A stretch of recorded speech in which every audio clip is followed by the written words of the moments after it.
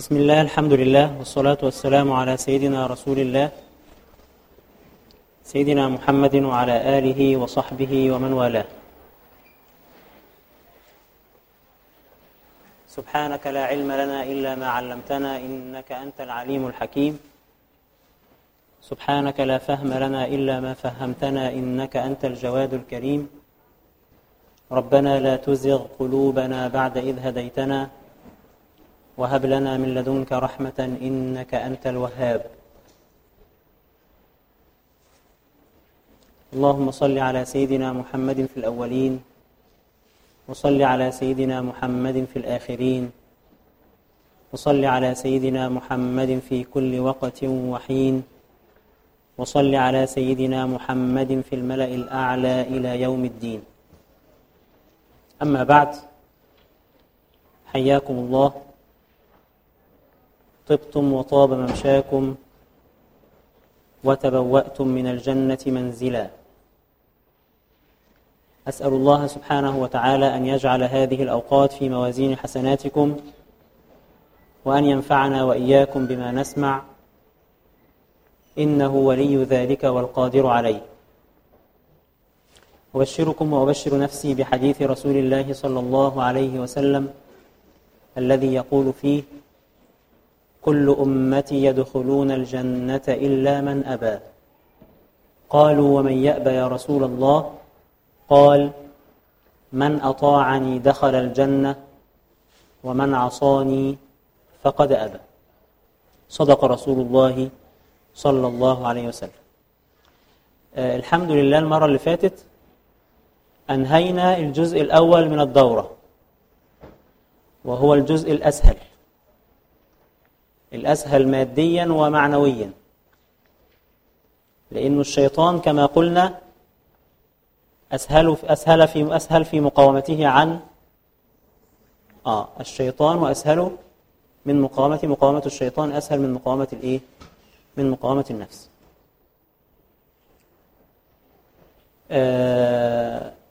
وماديا لأنه عدد المحاضرات اللي احنا كنا ناويين ان احنا نقطعها في مداخل الشيطان أقل من المحاضرات التي ستأتي في شرح كتاب عيوب النفس. كتاب عيوب النفس اللي معانا لأبي عبدالرحمن السلمي، يعني احتمال يخلص مثلا في 10 مرات ولا حاجة. فربنا يدينا ويديكم طولة العمر إن شاء الله. بسرعة كده نراجع على ما فات، لأن احنا اتفقنا قبل كده إنه اللي فات ما بيموتش. قلنا إنه الشيطان له طرق في إضلال بني آدم، فما هي؟ هنفتح الدفاتر بقى نشوف. من غير ما نفتح الدفاتر، احنا المفروض جايين مذاكرين. الشيطان له طرق في إضلال بني آدم. خلاص شفنا الدفاتر، نقفل الدفاتر بقى. مين يقول لنا مداخل الشيطان؟ اتفضلي.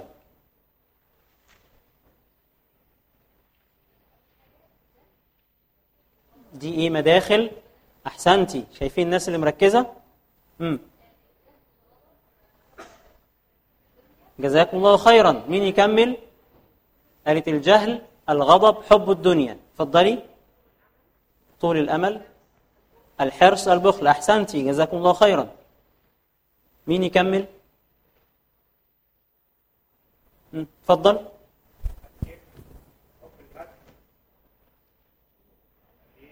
الكبر، حب المدح، الرياء. احسنت. العجب. احسنت. مين يكمل؟ اتفضلي. تاني.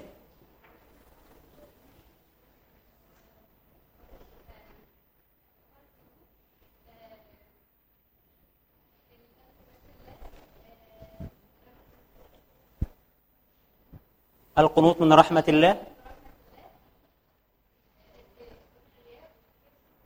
قالوهم.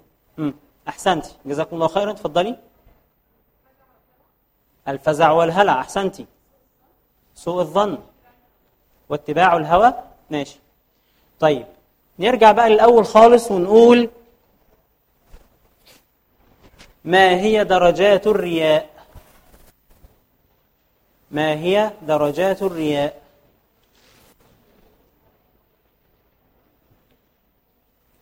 تفضلي. يبقى 1 رياء جلي يبعث على العمل. 2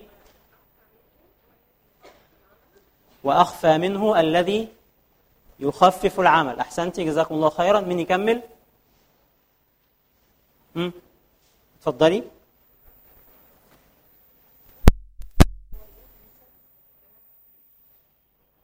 أحسنتي. يبقى الأقل منه في الدرجة أو الأخفى منه هو ماذا؟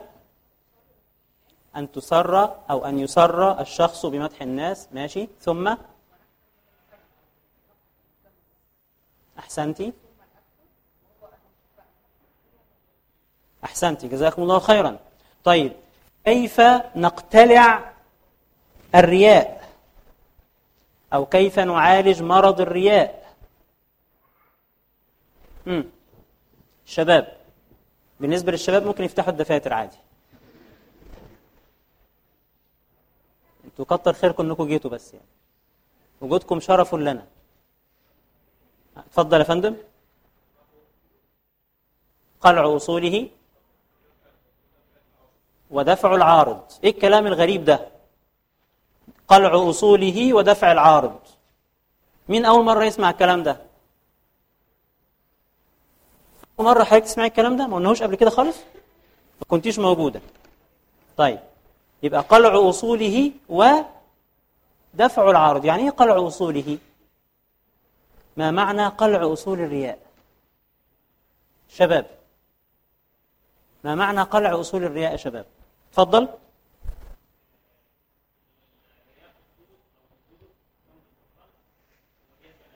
أحسنت.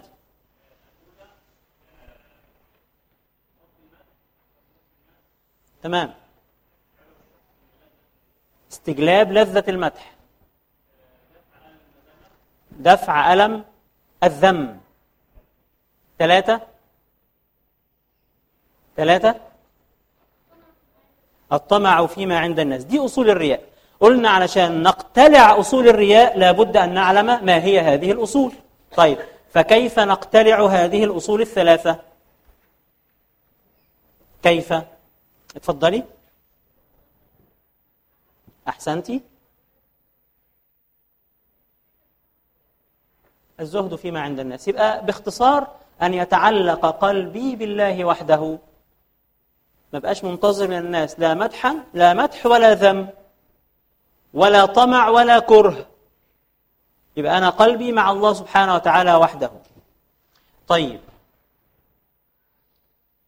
ما هي، أو قبل ما نقول ما هي نقول ما الفرق بين الكبر والعجب؟ ما الفرق بين الكبر والعجب؟ تفضل أخونا. الكبر في ناس، يعني في حد بتكبر عليه، لكن العجب واحد مع نفسه. طيب تفضلي.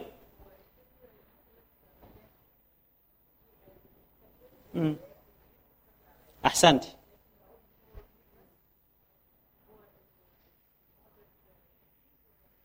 والمعجب. يبقى هو نفس الكلام اللي أخونا قاله، إنه الكبر فيه 3 أركان، أما العجب ففيه ركنان. الكبر فيه حد بتكبر عليه، لكن العجب ما فيش حد بتكبر عليه. أنا مع نفسي معجب بنفسي، معجب بذاتي، معجب بعلمي، معجب بجمالي، معجب بأي حاجة ربنا عطاها لي. طيب لو قلنا كمان ما هي طرق أو وسائل الشيطان في إضلال بني آدم؟ قلنا كم واحدة منهم؟ قلنا 8. مين؟ تفضلي. تزيين الباطل، وتسمية المعاصي بأسماء محببة، وتسمية الطاعات بأسماء منفرة. جزاكم الله خيرا. مين يكمل؟ تفضلي. أحسنتي جزاكم الله خيرا. تفضلي. اثنين. مين يقولهم؟ تفضلي. جميل أوي. يبقى دي كانت مراجعة سريعة على ما فات. إن شاء الله اليوم بنبدأ في الحديث عن العدو الثاني من أعداء النفس، من أعداء الإنسان، وهو النفس. إحنا قلنا إنه للإنسان عدوان، الشيطان والنفس.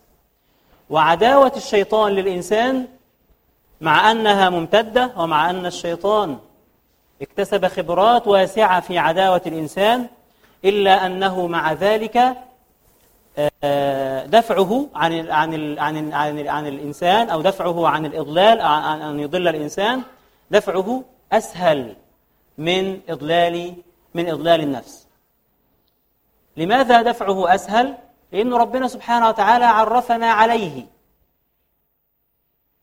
وأخبرنا وعطانا سبحانه وتعالى الوسائل التي بها نحصن أنفسنا منه.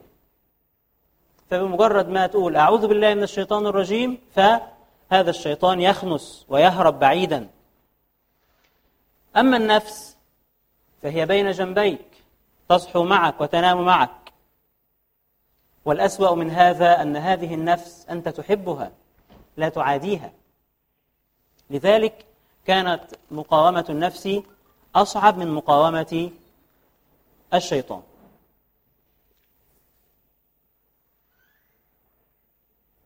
بداية العلماء بيفرقوا بين،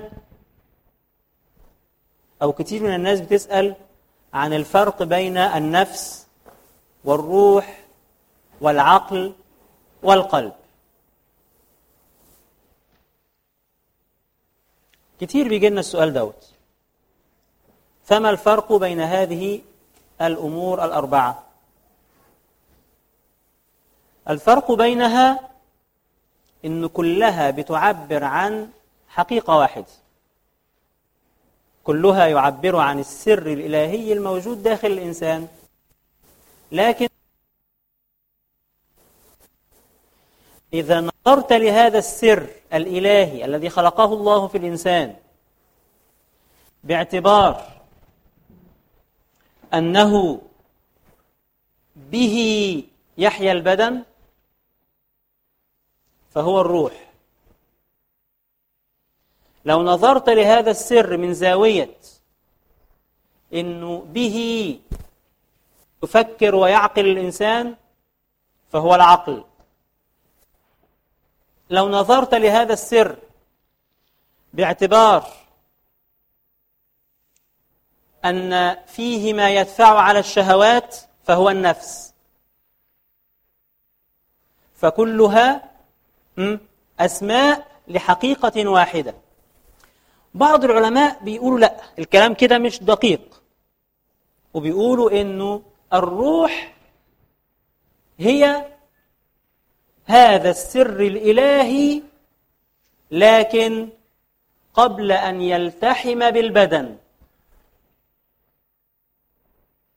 حضراتكم طبعا عارفين إن وجود الروح سابق على وجود ماذا؟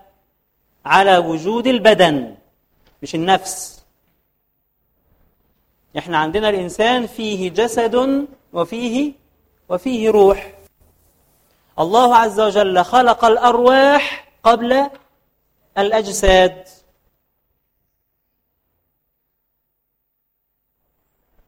يقول الله عز وجل: وإذ أخذ ربك من بني آدم من ظهورهم ذريتهم وأشهدهم على أنفسهم ألست بربكم قالوا بلى. متى كان هذا؟ كان هذا في عالم الأرواح قبل أن تلتحم أرواحنا بأجسادنا.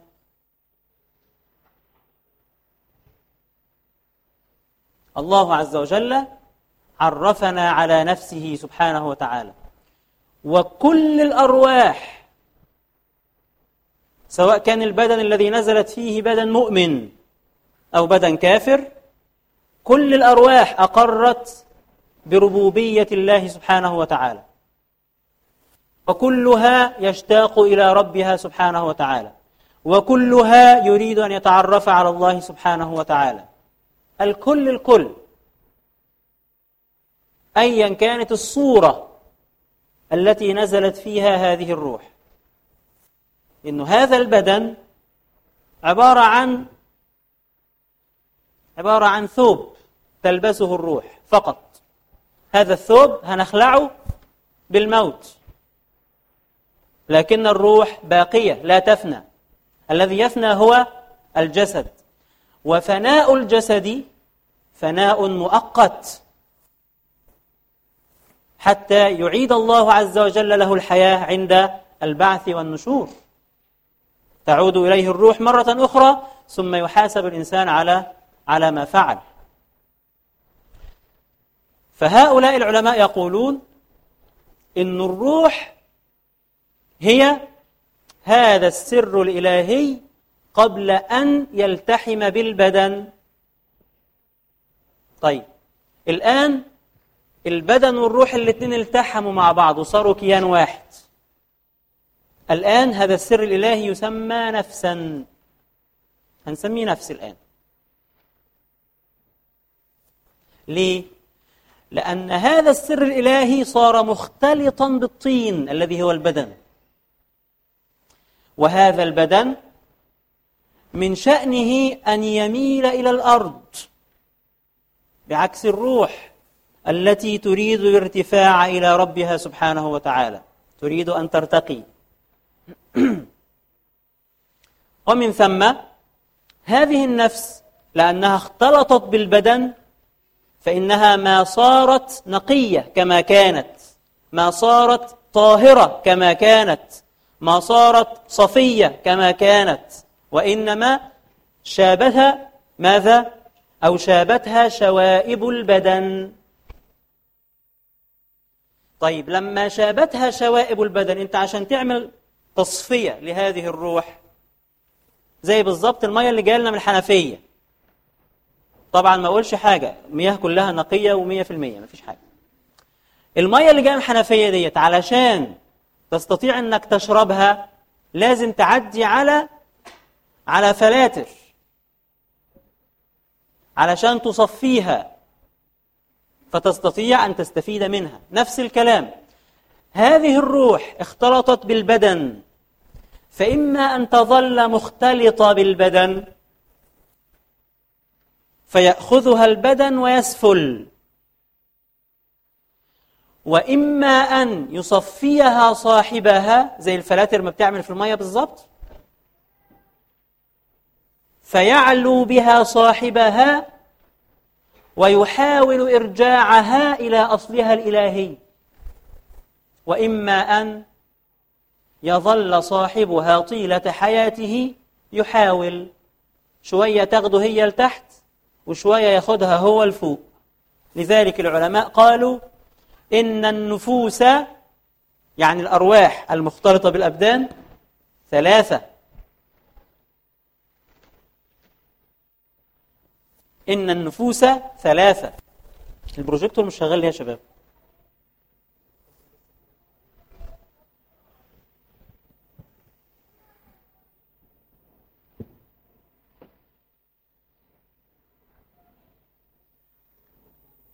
طيب،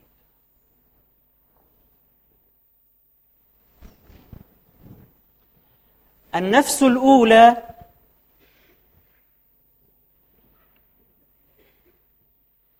نفس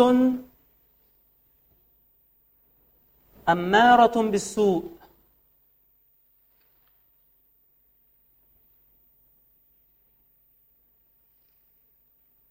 نفس أمارة بالسوء. هذه النفس الأمارة بالسوء التي يغلب عليها البدن فيسفل بها وينزل بها إلى الشهوات وإلى المعاصي، والبدن وهو بياخدها تحت بتثقل عليها أيضا الطاعات، فصاحبها قلبه ميت، يسمع القرآن ولا كأنه سمع حاجة، في حين أن هذا القرآن إذا تلي وقرئ على الجبال تهبط من خشية الله، لكن صاحبها هذا أبدا. ليه؟ لأن نفسه غلبت روحه، لأنه بدنه تغلب على روحه فنزل بها لتحت إلى الطين والتراب.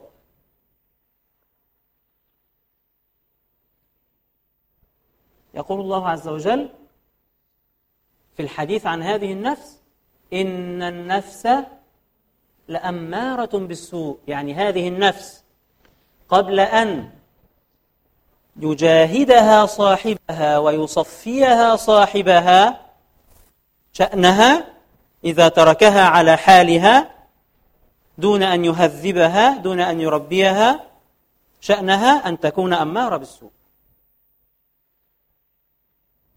إن النفس لأمارة بالسوء. هذه النفس، احنا قلنا نفس أمارة بالسوء، قلب ميت. طب الجسد خلاص هيأله نفسه. هو ده، هذا الشخص الذي هذه صفته هو من لا يريد مرجعية تقول له افعل ولا تفعل. تقيل على نفسه جدا، تقيل على قلبه جدا انك تقول له الله يأمرك بكذا وينهاك عن كذا. مش عايز هو كده، هو عايز اللي في دماغه يعمله. هو يريد أن يحسن وأن يقبح بنفسه هو. هذا هو الذي قال الله عز وجل فيه: أفرأيت من اتخذ إلهه هواه. يعني حسب ما تهوى نفسه، حسب ما تميل نفسه إليه. أي حاجة تميل إليها نفسه، الحاجة اللي يلاقي نفسه بيحبها، خلاص يبقى هي دي الصح. زهقت منها وبقيت أميل لحاجة تانية، خلاص يبقى هي دي الحلوة الصح برضه. فصار ماذا؟ صار إلهه، يعني الذي يوجهه ويأمره وينهاه ماذا؟ نفسه. هواه، شيطانه، وهم كلهم بيعملوا كوكتيل مع بعض.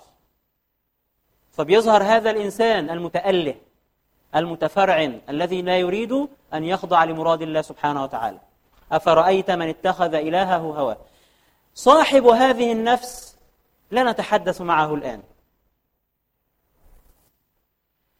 النفس الأخرى هي النفس اللوامة.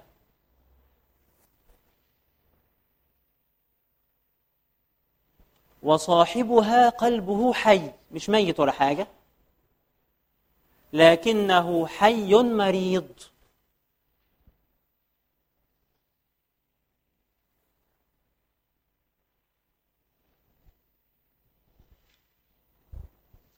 والنفس توصف بأنها لوامة عندما يكون صاحبها في مرحلة بين مرحلتين: مرحلة النفس الأمارة بالسوء التي تغلبها شهواتها ويأخذها شيطانها، ومرحلة النفس المطمئنة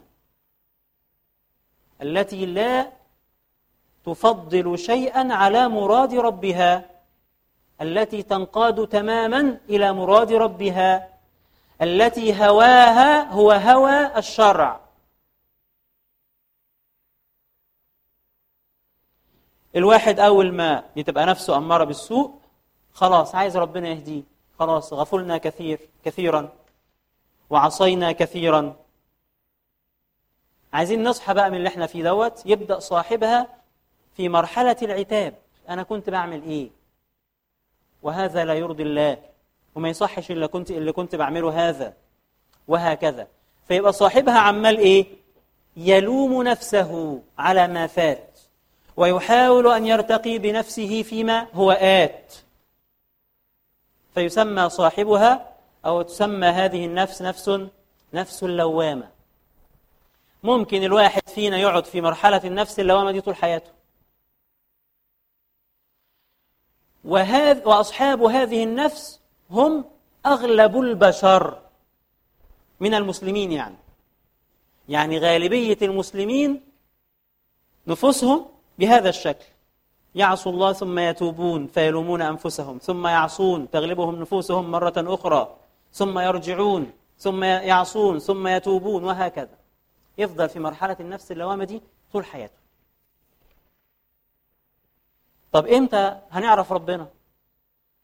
إمتى هنترك هذه المرحلة السيئة التي نأخذ فيها أرواحنا إلى الأعلى حينا، ثم تأخذنا أبداننا إلى الطين حينا؟ إمتى؟ لما نعرف أدوية العيوب الموجودة في هذه النفس. لذلك أبو عبدالرحمن السلمي ألف هذا الكتاب لأصحاب هذه النفس، يعني لعموم المسلمين.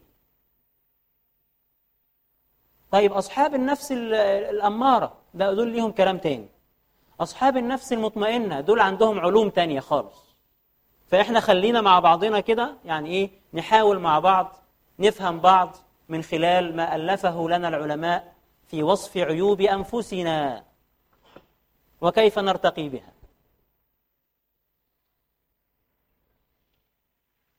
أصحاب النفس اللوامة هؤلاء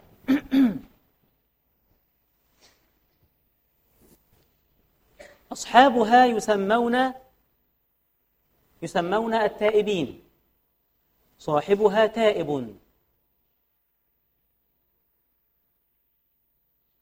لأنه يعصي ثم يتوب، يعصي ثم يتوب، يعصي ثم يتوب، حاله كده يتقلب بين الطاعة والمعصية. لكن هؤلاء التائبين ليسوا على درجة واحدة، فإحنا بنمر بمراحل داخل هذه المرحلة، بنمر بتنقلات داخل هذه المرحلة.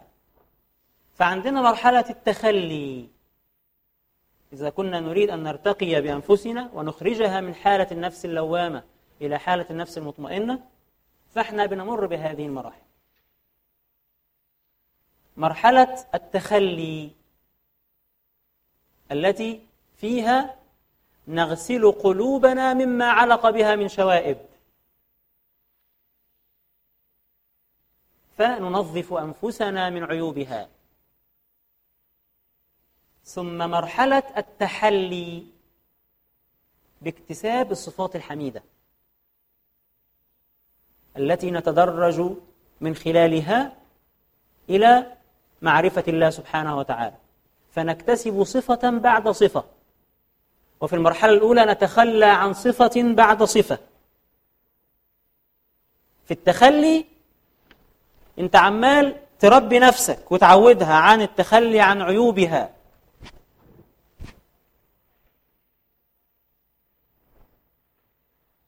فإذا أنهيت هذه المرحلة شفت لك عيب تاني واشتغلت عليه، خلصته شفت لك عيب ثالث واشتغلت عليه، وهكذا. وانت أثناء ما بتعمل هذا بتحاول تكتسب الصفات الحميدة، فانت بتنظف وتحط، بتشيل من قلبك الجزع والهلع وعدم الرضا، دي حاجات لابد أن تتخلى عنها. ثم تضع مكانها وتحلي قلبك بماذا؟ بالتسليم والرضا والتوكل على الله سبحانه وتعالى. فمرحلة التخلي يعقبها مرحلة ماذا؟ التحلي. فإذا تحلى هذا القلب أو غلب عليه الصفات الحميدة يحدث له ما يسمى التجلي. إيه التجلي ده؟ الأسئلة الكبرى. إيه الدنيا دي؟ إيه الحياة دي؟ يعني إيه أنا عبد لله؟ يعني إيه الله موجود؟ ما حقيقة الآخرة؟ ما حقيقة الدنيا؟ كل هذه الأمور لا تأتي إلا بمجاهدات، مش هتعرفها كده. ولو رحت لحد عشان يجاوب لك هيجاوبك إجابات عقلانية لن تشبعك. لذلك كتير من الحاجات إجابتها إنك تجربها، مش هتعرف حلاوة العسل إلا لما تدوق. لو ألفت لك مجلدين في وصف العسل وحلاوته، هتنسى المجلدين دول مع أول رشفة من العسل، وهتقول يا ده الكلام اللي كتب ده كان ولا حاجة، ما وصفش حاجة أصلا. فهذا متى يحدث؟ بالمجاهدة والتجربة. يبقى بعد ما نخلص مرحلة التخلي وندخل في مرحلة التحلي، يبدأ بعد ذلك ربنا يكرمك ويفهمك ويعلمك، لأنك ساعتها هتكون من المتقين الذين قال الله عز وجل فيهم واتقوا الله ويعلمكم الله. ربنا هيعلمك ويفهمك ويلقي في قلبك أمور قد لا يعلمها كثير من الناس.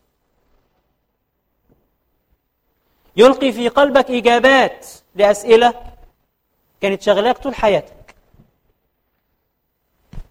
هذا يحدث بماذا؟ يحدث بالمجاهدة. طيب، تعالوا مع بعض نفتح الكتاب ونبدأ فيه. بسم الله.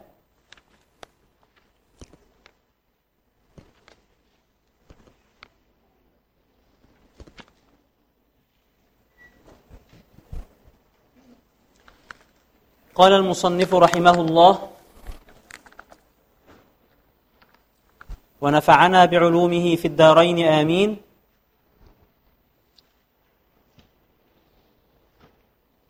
الحمد لله الذي عرف أولياءه أهل صفوته عيوب أنفسهم.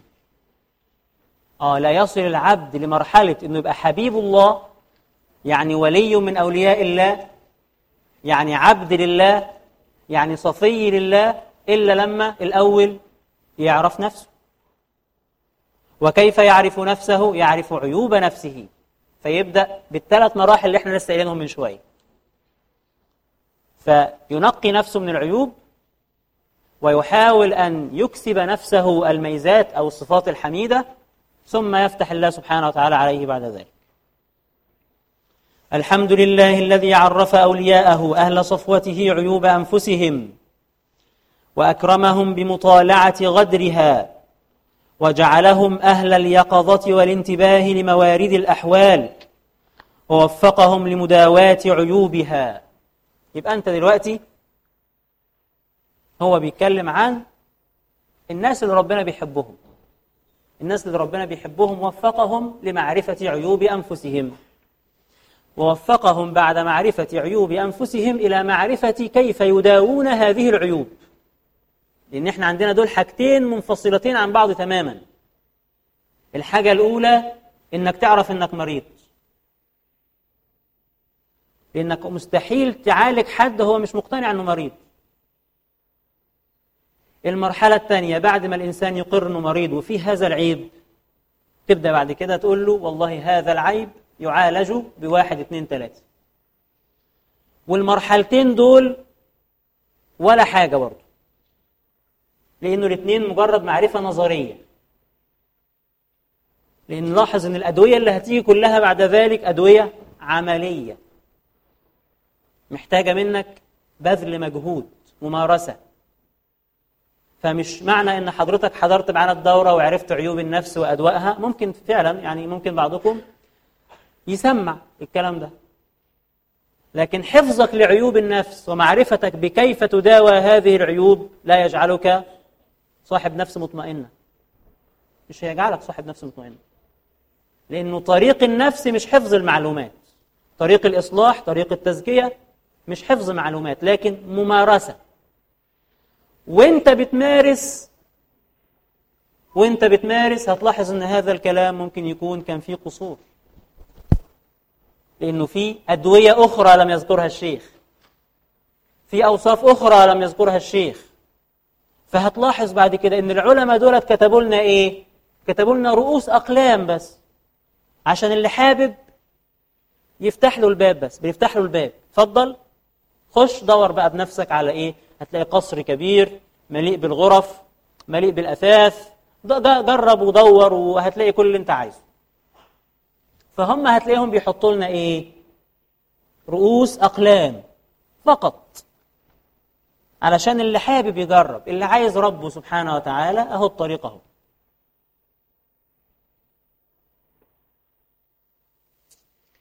ووفقهم لمداواة عيوبها ومكامن شرورها بأدوية تخفى، لأنه عيوب النفس خفية، فبالتالي أدوية هذه العيوب برضو خفية. بأدوية تخفى إلا على أهل الانتباه، الناس اللي عندهم يقظة، وعكس الانتباه الغفلة التي حذر الله عز وجل منها حين قال ولا تكن من الغافلين. فأنت لو غافل هتبقى مليان عيوب، وأنت تحسب إنك ما شاء الله عليك ما فيش زيك. إمتى ربنا يفتح عليك بعيوب نفسك فتعرفها فتبدأ بمداواتها؟ متى؟ لما تكون من أهل ماذا؟ من أهل ماذا يا شباب؟ من أهل الانتباه. من أهل ماذا يا شباب؟ الانتباه. طب زعلانين ليه طيب؟ من أهل الانتباه أو أهل اليقظة أو أهل اليقظة. شيخ الإسلام الهروي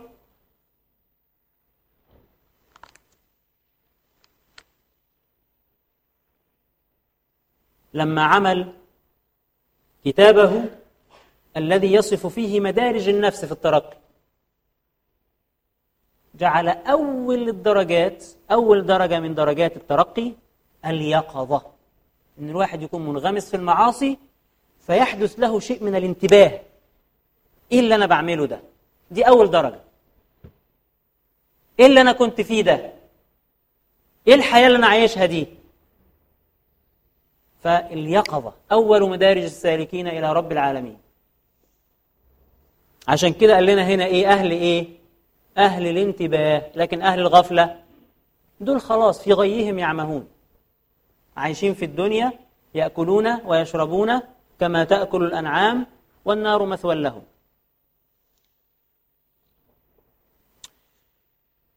وجعلهم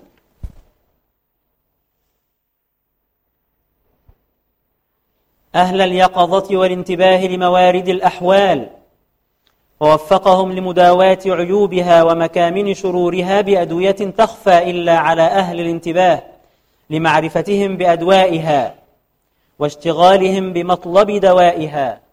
يبقى هم بعد ما ربنا وفقهم لمعرفة عيوب أنفسهم، ربنا أيضا وفقهم لمعرفة ماذا؟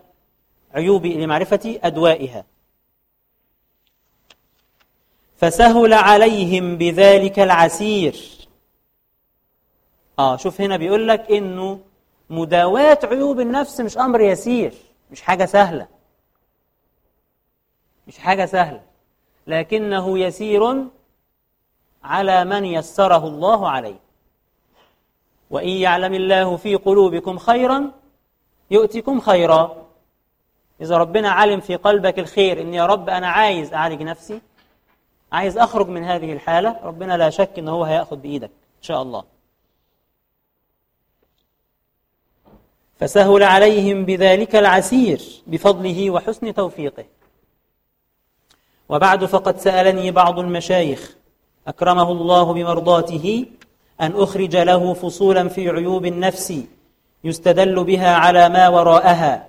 قال لك يستدل بها على ما وراءها، يعني مش هيكتب لك هنا كل حاجة، ده مجرد عناوين محتاجة بعد كده شروح، والشروح محتاجة حواشي ومحتاجة تجارب قبل كل هذا.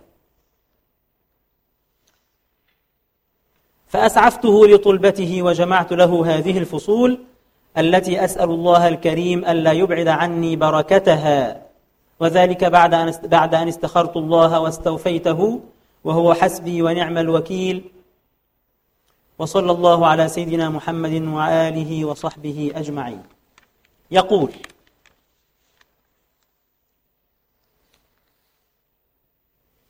قال الله تعالى، متابعين معايا يا شباب؟ طب صلوا على النبي.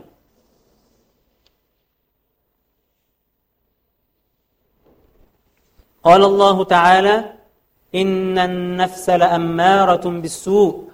وقال عز من قائل: ونهى النفس عن الهوى. يبقى جاب لك آيتين من القرآن، واحدة منهم بتقول لك هذه هي النفس، وجاب لك آية تانية تمدح من يخالف هذه النفس، عشان تعرف ان هو ده الطريق. هذه النفس علاجها في مخالفتها. فربنا بيقول في الآية التانية ايه؟ ونهى النفس عن الهوى.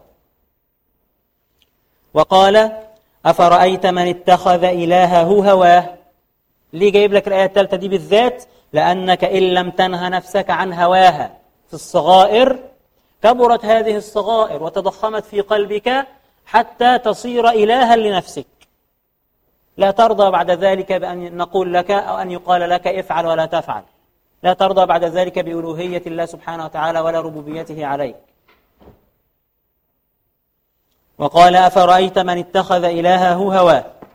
وفي هذه الآيات ما يدل على شرور النفس وقلة رغبتها في الخير. يبقى النفس حين تلتحم بالبدن طبيعتها كده إن هي بتميل إلى ماذا؟ إلى الراحة، إلى الدعة، إلى السكون، إلى الشهوات.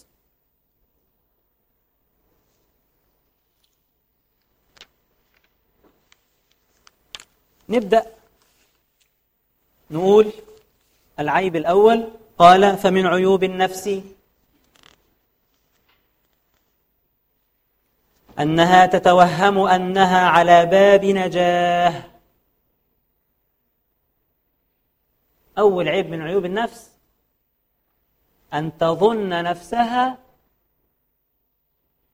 إن آيات النار، آيات الوعيد التي ذكرها الله في كتابه مش موجهة لها هي. زي بالضبط اللي بينده على حد فعمال يعمل كده، هو ده هو ده هو ده، مع إنه يقصدك أنت. فهو نفس الكلام. إحنا بنتعامل مع آيات الوعيد أو نفوسنا بتتعامل مع آيات الوعيد من هذا المنطلق، إن آيات النار، آيات الوعيد التي يتحدث الله عز وجل فيها عن أهل النار من العصاة وغيرهم، نظن إنها مش لينا، لحد تاني. طيب لما تبقى مش ليك، لحد تاني، إيه اللي هيحصل؟ هتريح، مش هتعالج نفسك أبدا، مش هتوصل لحاجة خالص، هتفضل زي ما أنت كده. فمن عيوب النفس أن تتوهم أنها على باب نجاة تقرع الباب بفنون الأذكار. ده مش كده بس، ده ممكن يكون الواحد ممن يقولون الأذكار.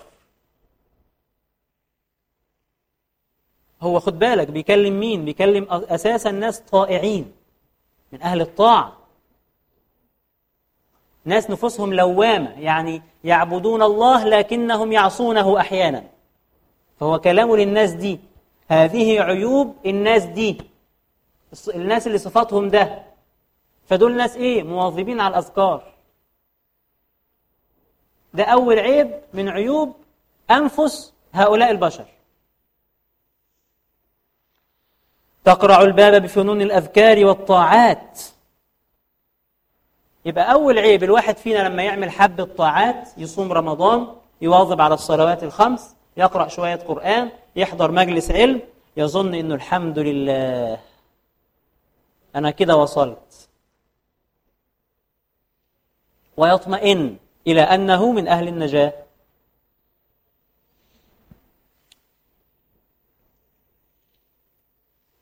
ولكنه أغلق على نفسه باب الرجوع بكثرة المخالفات.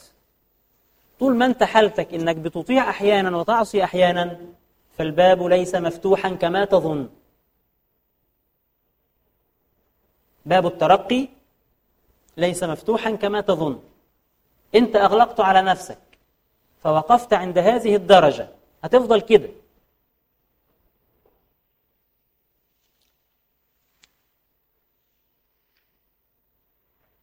يقول: سمعت أبا مسروق يقول، طبعا بسنده: مرت رابعة العدوية بمجلس صالح المري أو المري،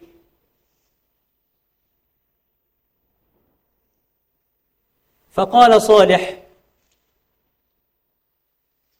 من أدمن قرع الباب أوشك أن يفتح له. هذا الرجل اللي اسمه صالح ابن شعيب يتحدث أمام رابعة العدوية بهذا الكلام، ويقول: من أدمن قرع الباب يوشك أن يفتح له، يعني طول ما احنا بنحاول فإن شاء الله هنوصل. طبعا رابعة العدوية ردت عليه هذا الكلام،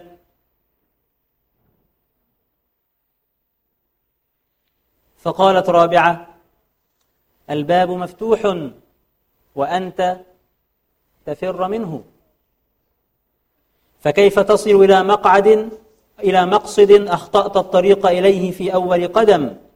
وكيف ينجو العبد من عيوب النفس وهو الذي أطلق لها الشهوات؟ أم كيف ينجو من اتباع الهوى وهو لا ينزجر عن المخالفات؟ يبقى الباب نعم مفتوح، لكنه مش مفتوح لمن هذا حاله، هو مفتوح لمن يخالف نفسه فيلزمها الطاعات، مش واحد لسه عمال يصارع نفسه. هي هنا بتتحدث عن أي باب؟ عن أبواب التجلي، عن أبواب معرفة الله سبحانه وتعالى. لكن لو قلنا باب التوبة مفتوح، نعم باب التوبة مفتوح لا شك، لكنها تتحدث هنا عن أي باب؟ عن باب التجلي، باب الفهم عن الله، باب الرضا عن الله، باب الترقي في الوصول إلى الله سبحانه وتعالى، باب معرفة الله سبحانه وتعالى حق معرفته. هذا الباب مش مفتوح، موصد أمام هؤلاء الناس اللي شوية يقول أذكار وصلوات وعبادات وطاعات، وشوية نفسه تأخذه إلى المخالفات والشهوات واتباع الهوى.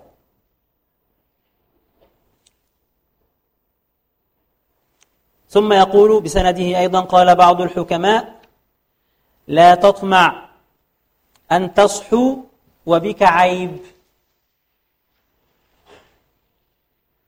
ولا تطمع أن تنجو وعليك ذنب.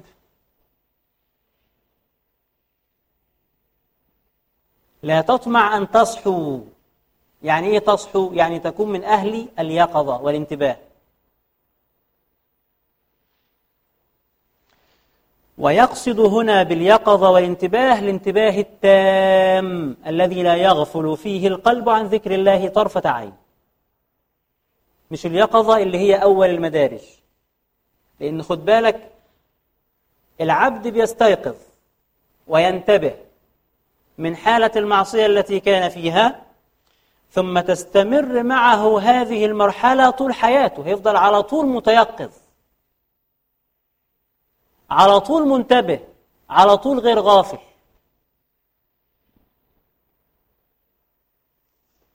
ومداواة هذه الحالة اللي هي حالة أن تظن أنك ناج،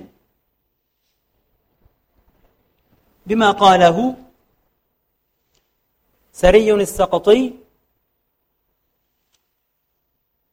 سلوك سبيل الهدى وطيب الغذاء وكمال التقى.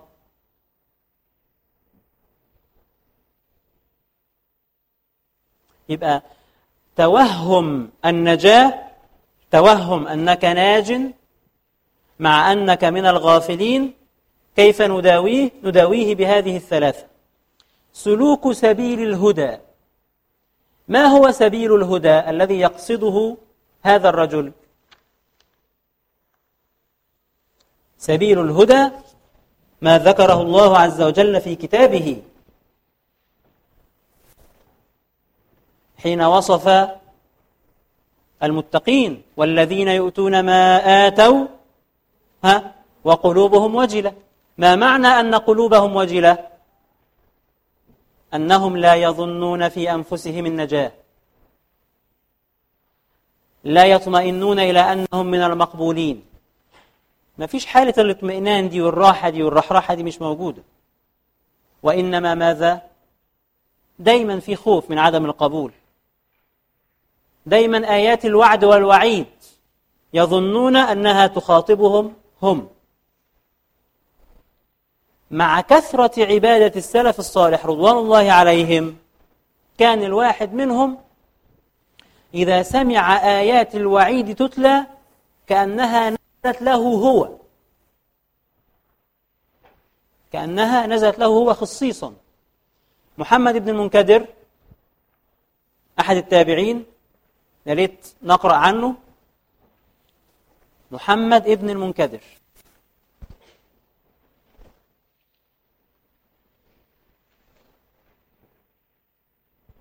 صلوا على النبي. الناس اللي نامت، اللي جنبه حد نايم يصحيه.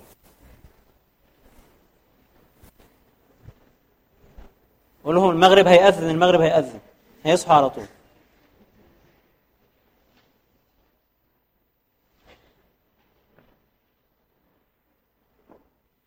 طيب، فمحمد بن المنكدر كان معروفا بالزهد والعبادة،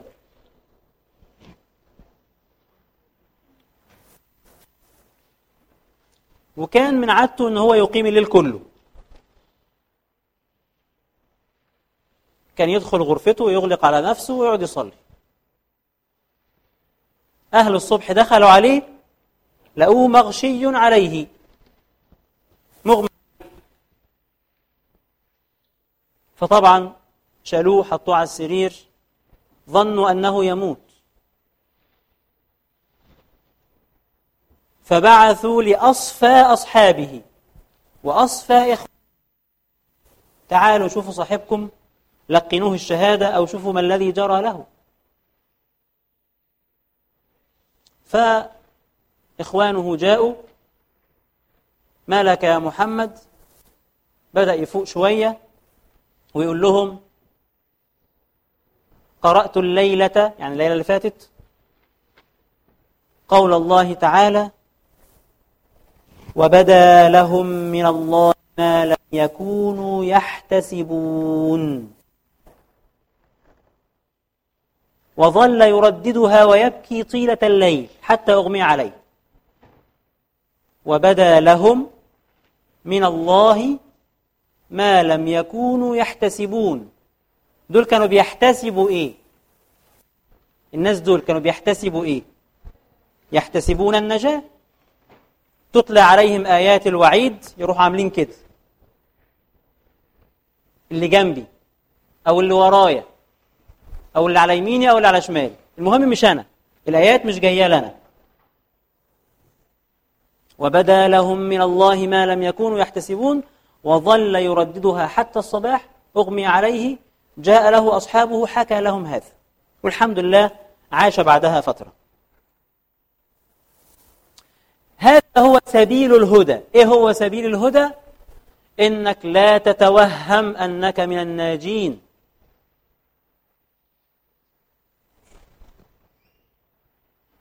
سيدنا عمر بن الخطاب رضي الله عنه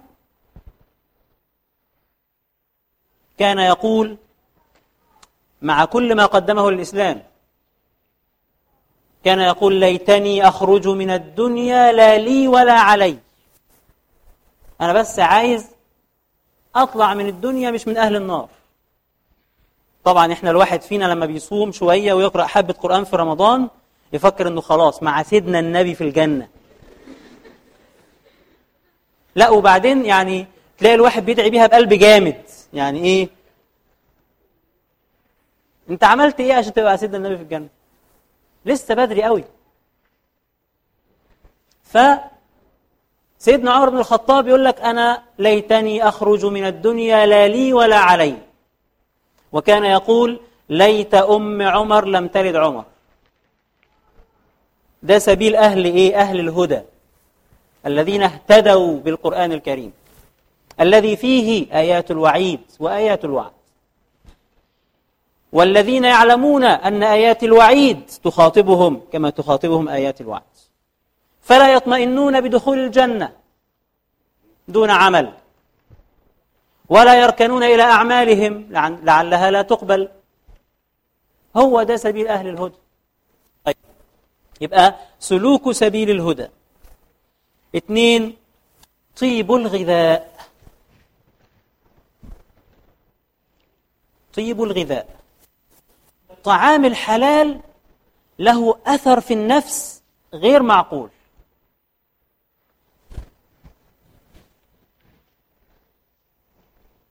سيدنا النبي صلى الله عليه وسلم ذكر الرجل أشعث أغبر، أشعث أغبر مدفوع بالأبواب، يعني حالة شخص مضطر إلى الله سبحانه وتعالى، يحتاج من الله سبحانه وتعالى، ثم يرفع يديه بالدعاء. طبعا هذا الشخص حالته هو حالة المضطر، وربنا وعد المضطر بالإجابة، فقال سبحانه وتعالى: أمن يجيب المضطر إذا دعاه. طيب، ما الذي يمنع أن يجاب لهذا الرجل؟ سيدنا النبي صلى الله عليه وسلم يقول: ومطعمه حرام ومشربه حرام وملبسه حرام، فأنى يستجاب لذلك؟ إزاي يستجاب لي مع أنه توفرت فيه شروط الاستجابة، استجابة الدعاء، لكن في مانع يمنع عن أن تجاب دعوته، وهو أكل الحرام والعياذ بالله. سيدنا أبو بكر رضي الله عنه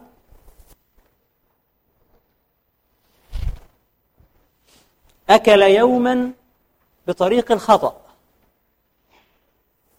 تمرة من تمر الصدقة.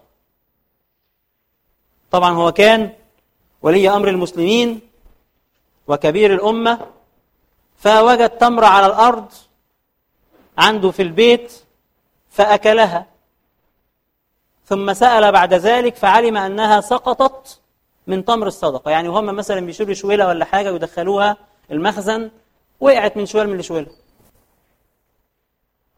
لما علم بذلك مش عايز بدنه يتغذى على الحرام. البدن إذا تغذى بالحرام لا يقبل منه صرف ولا عدل لمدة 40 يوم. عمل إيه سيدنا أبو بكر؟ صار يدخل صباعه في حلقه، هطلعها يعني هطلعها عشان يتقيأ، حتى لا يتغذى بدنه على الحرام، رضي الله عنه. فطيب الغذاء. 3، كمال التقى.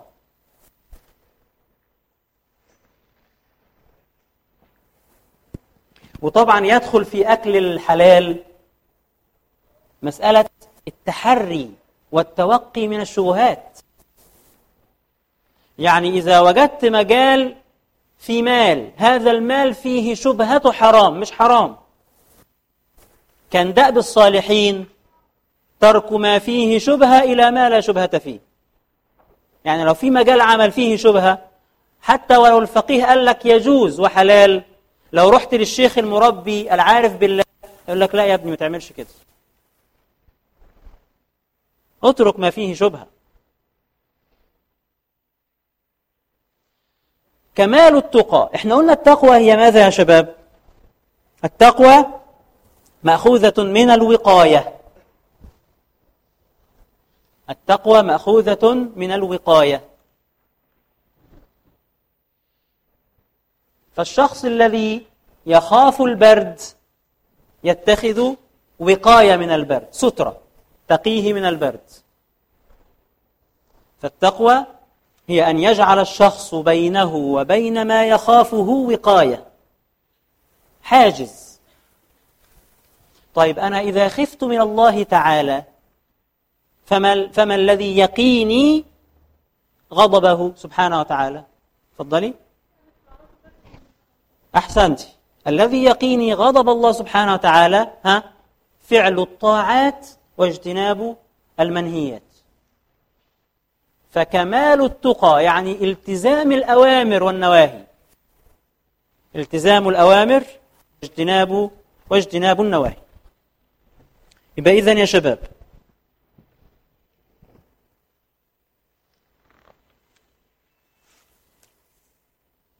ما أول عيوب النفس؟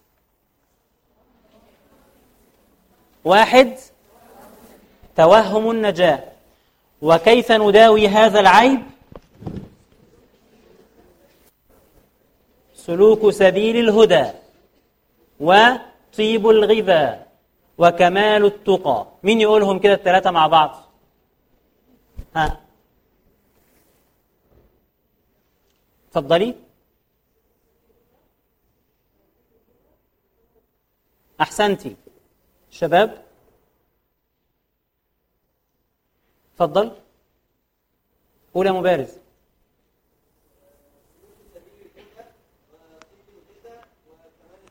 أحسنت. طيب، ومن عيوبها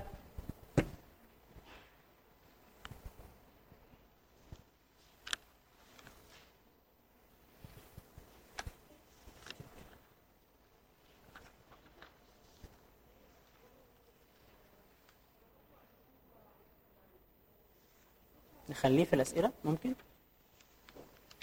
ومن عيوبها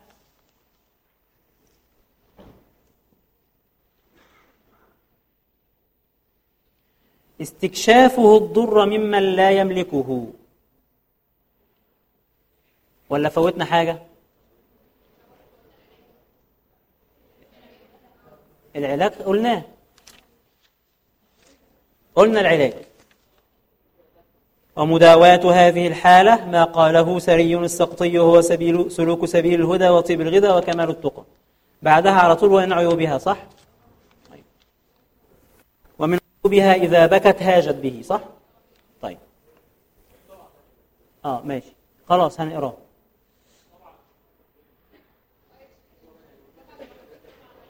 خلاص هنقرأها عندي. نعم، أنا اللي فوت صفحة ولم تكتب هنا في ومن عيوبها إذا بكت هاجت به واستروحت. إذا بكت هاجت به واستروحت، يعني إيه الكلام ده؟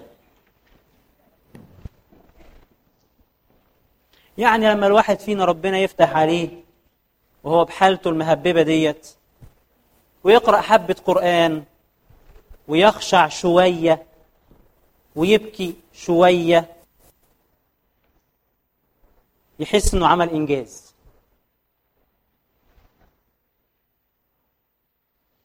ويستريح بعد هذا البكاء، ويشعر انه كأن ذنوبه قد غفرت. خلاص، ما انا بكيت.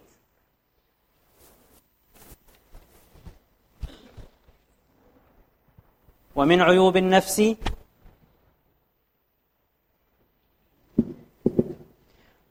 ومن عيوبها إذا بكت هاجت به واستروحت. يعني استروحت، يعني طلبت الراحة، طلبت الراحة بالبكاء.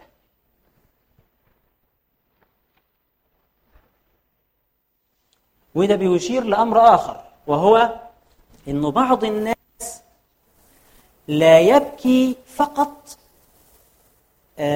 لأنه خشع مثلا وهو يسمع الآيات، أو لا يبكي فقط لأنه تذكر الله خاليا ففاضت عيناه، أو لأنه تذكر ذنوبه فبكى.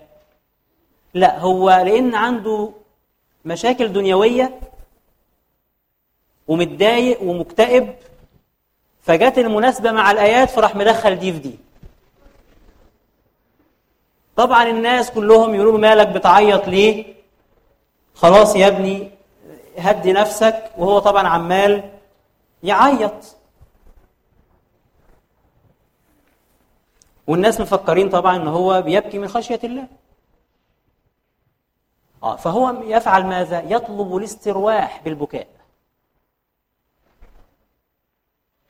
وهذا كثير في النساء. الرجال ما بيعيطوش خالص، قلوبهم ناشفة أو جامدة، إلا من رحم ربي. ومداواتها، هل يجوز إيه يا فندم؟ هو الأسئلة دلوقتي؟ الأسئلة بعدين.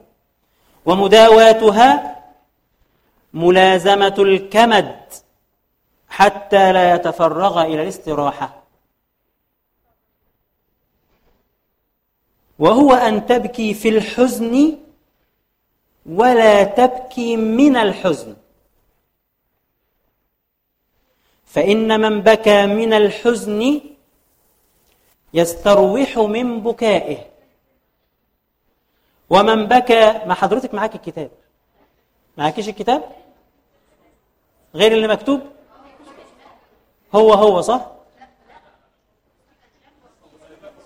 طيب صححوا نسختكم عن النسخة اللي معايا، وأنا بقرأ بالراحة خالص أهو. ومداواتها ملازمة الكمد. يعني إيه الكمد؟ يعني التعب، الحزن. مداومة الحزن حتى لا يتفرغ إلى الاستراحة، يعني يفضل على حالة الحزن حتى بعد البكاء، لا يستروح. وهو أن تبكي في الحزن، يعني أنت قلبك مليان بحالة من الحزن على حالتك، على معرفتك بربنا القليلة، على طاعاتك، على معاصيك، فأنت بتبكي إيه؟ في الحزن. ولا تبكي من الحزن،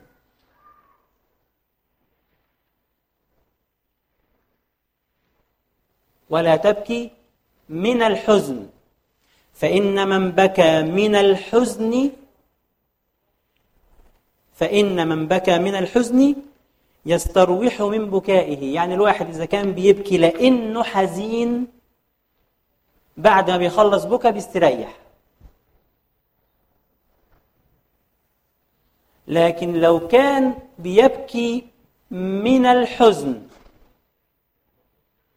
لكن لو كان بيبكي في الحزن، نعم، لكن لو كان بيبكي في الحزن يعني وهو متلبس بحالة الحزن، في بتفيد إيه في اللغة العربية؟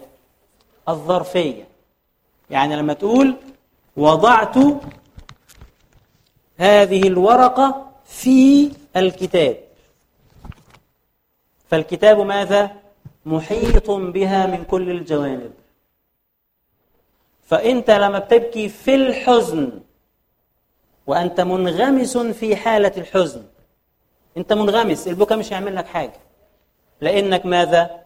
إنك معاصيك لا تعلم هل غفرت ولا لا، هل قبلت عند الله ولا لا، فأنت حزنك مستمر. لكن من الحزن يعني كأن الحزن هنا حاجة مؤقتة، كأن الحزن شيء مؤقت. يعني واحد انتبه فجأة لأنه من العصاة البعيدين عن الله فبكى، بعد ما بكي خلاص استريح وكمل حياته زي ما كان.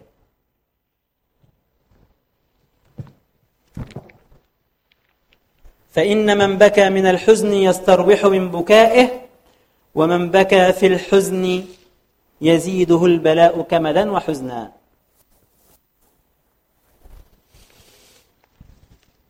طيب، في ناس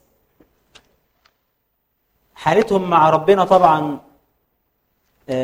ليست على ما يرام، ومع ذلك ما بيشعرش بأنه حزين خالص، عادي يعني، عادي، مفيش مشكلة يعني. هذا يخشى عليه أن يطبع الله عز وجل على قلبه. لماذا؟ إنه لا يعلم إن عنده مشكلة.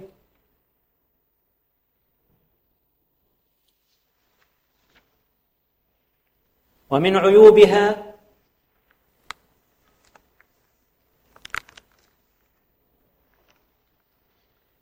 استكشافه الضر ممن لا يملكه.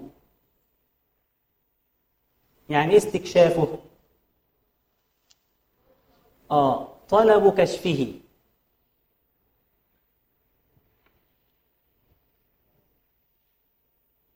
ورجاؤه النفع ممن لا يقدر عليه، واهتمامه برزقه، وقد تكفل الله له بالرزق. يبقى من عيوب النفس إن الواحد فينا لما يبتلى ببلاء ما يظن أن غير الله سيكشف عنه هذا الضر. طيب ما عندوش بلوى، هو عادي، يطلب النفع، الفائدة، الترقي في الوظيفة، المال، أي منفعة ممن لا يملكه على الحقيقة يعني، لأن الله هو المالك الحقيقي، مع اهتمامه بالرزق، وقد تكفل الله عز وجل بالرزق. فالنفس حالتها كده إيه؟ في حالة الضر بص لغير ربنا، في حالة النفع بص لغير ربنا، وهي بين ذلك مهمومة بماذا؟ بمسألة الرزق. هذه حالة قلب لا يذكر الله إلا قليلا، هذه حالة قلب غافل غير متعلق بالله تماما. لأنك لو تعلقت بالله سبحانه وتعالى ما الذي سيحدث؟ ستعتقد أنه سبحانه هو النافع وهو الضار وهو الرزاق ذو القوة المتين، وبالتالي لن يتعلق قلبك بمخلوق أيا كان منصبه أو مكانته أو أمواله أو جاهه، قلبك يبقى مع ربك سبحانه وتعالى. طيب إيه اللي بيخلي الواحد ما يبقاش في المعاني السامية العالية دي؟ نفسه كده بتأخذه في هذا الاتجاه، فتجعله يطلب الضر أو يطلب كشف الضر ممن لا يملك الكشف، وتجعله يطلب النفع ممن لا يملك النفع، وتجعله مهموما بأمر الرزق. ومداواته أو ومداواتها الرجوع إلى صحة الإيمان. الحاجات دي كلها لما تبقى أنت موقن بأن الله موجود، وأن الله خالق هذا الكون، وأن الله واحد، ومع ذلك حضرتك تطلب كشف الضر من غير الله، تطلب النفع من غير الله، يبقى أنت إيمانك الإيمان كده ليس على مستوى القول، يعني القول في السماء أشهد أن لا إله إلا الله، دي تعني تلقائيا كده، يعني لا نافع إلا الله، لا ضار إلا الله، لا رازق إلا الله، ده معنى لا إله إلا الله. فأنت لو حصل هذا يبقى تجدد إيمانك. طبعا الشيخ هنا مش مكفراتي، ما بيكفرش حد، هو أحسن حد يقول لنا أنت جايب لنا شيخ من الجماعة اللي عندهم دقون وبيكفروا. لا، الشيخ ما بيكفرش هنا، ولكن بيقول لك ارجع إلى ماذا؟ إلى إيمانك. ومداواتها الرجوع إلى صحة الإيمان لما أخبر الله به في كتابه بقوله وإن يمسسك الله بضر فلا كاشف له إلا هو. لا وإلا الاثنين مع بعض في اللغة العربية حصر وقصر، يعني حصرا لا أحد غير الله يكشف الضر، حصرا لا أحد غير الله ينفع. فلا كاشف له إلا هو وإن يردك بخير فلا راد لفضله يصيب به من يشاء من عباده وهو الغفور الرحيم. وبقوله وما من دابة في الأرض إلا على الله رزقها، يبقى النافع في الآية الأولى هو الله، الضار هو الله، الرزق عند الله، انتهى الأمر. الأمر منتهي، المفروض نظريا الأمر منتهي. وما من دابة في الأرض، لاحظ برضو أنه في نفس الآية هنا بيستخدم نفس الأسلوب، وما وإلا، حصر وقصر، يعني لا رازق إلا الله، لا مديرك ولا أبوك ولا أمك ولا جارك ولا صاحبك ولا أي حد، لا رازق إلا الله سبحانه وتعالى. وما من دابة في الأرض إلا على الله رزقها.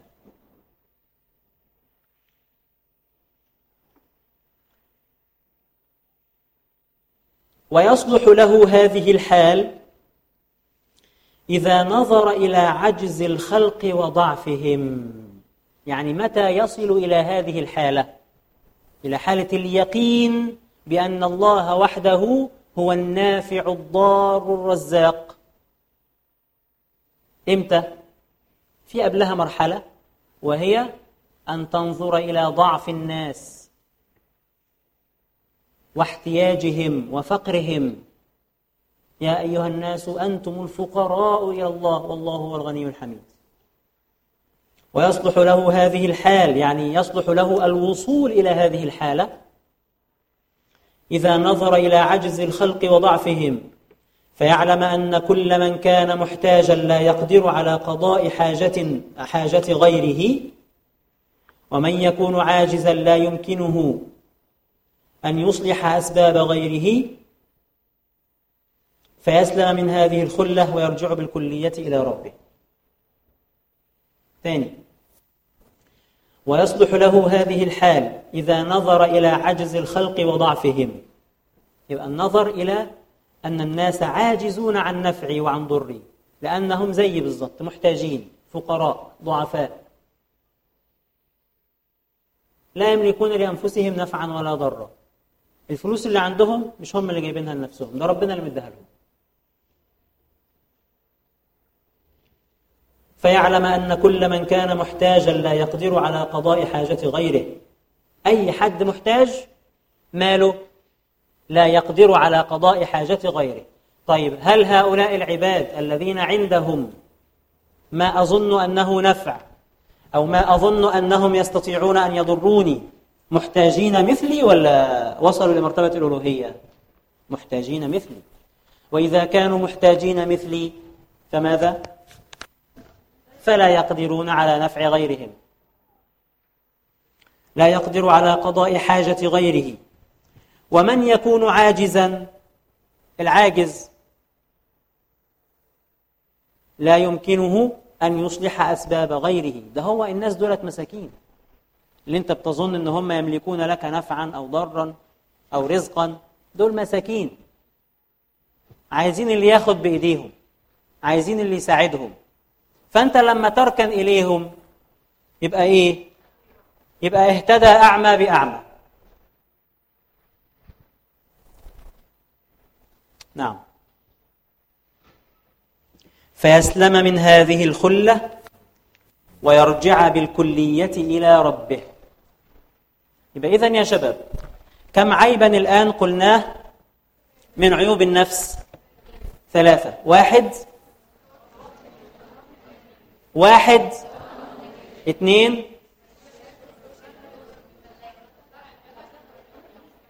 2 إذا بكت استروحت. 3 استكشاف الضر ممن لا يملكه. طيب، ما مداواة العيب الأول؟ 1 سلوك سبيل الهدى. 2 3 سلوك سبيل الهدى، طيب الغذى، كمال التقى. طيب، ما مداواة العيب الثاني؟ أن يبكي في الحزن لا من الحزن. يعني إيه أن يبكي في الحزن لا من الحزن؟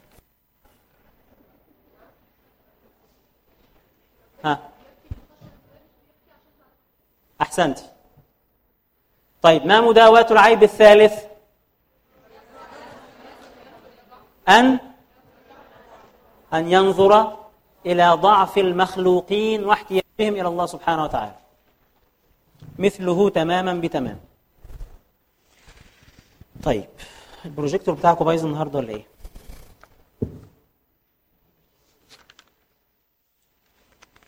ومن عيوبها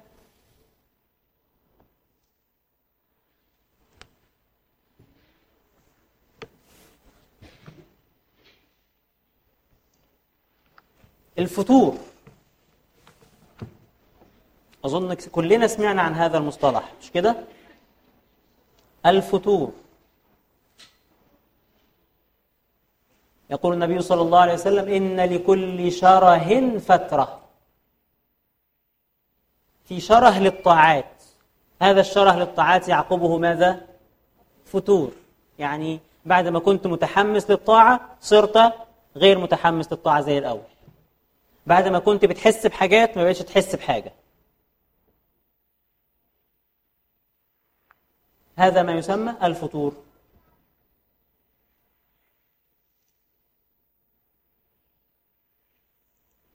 يقول رضي الله عنه: ومن عيوبها فترتها في حقوق كان يقوم بها قبل ذلك. يعني طاعات كان العبد يؤديها قبل ذلك، ثم صارت هذه الطاعات ثقيلة، لا يريد أداءها أو لا يؤديها بالنشاط الأول.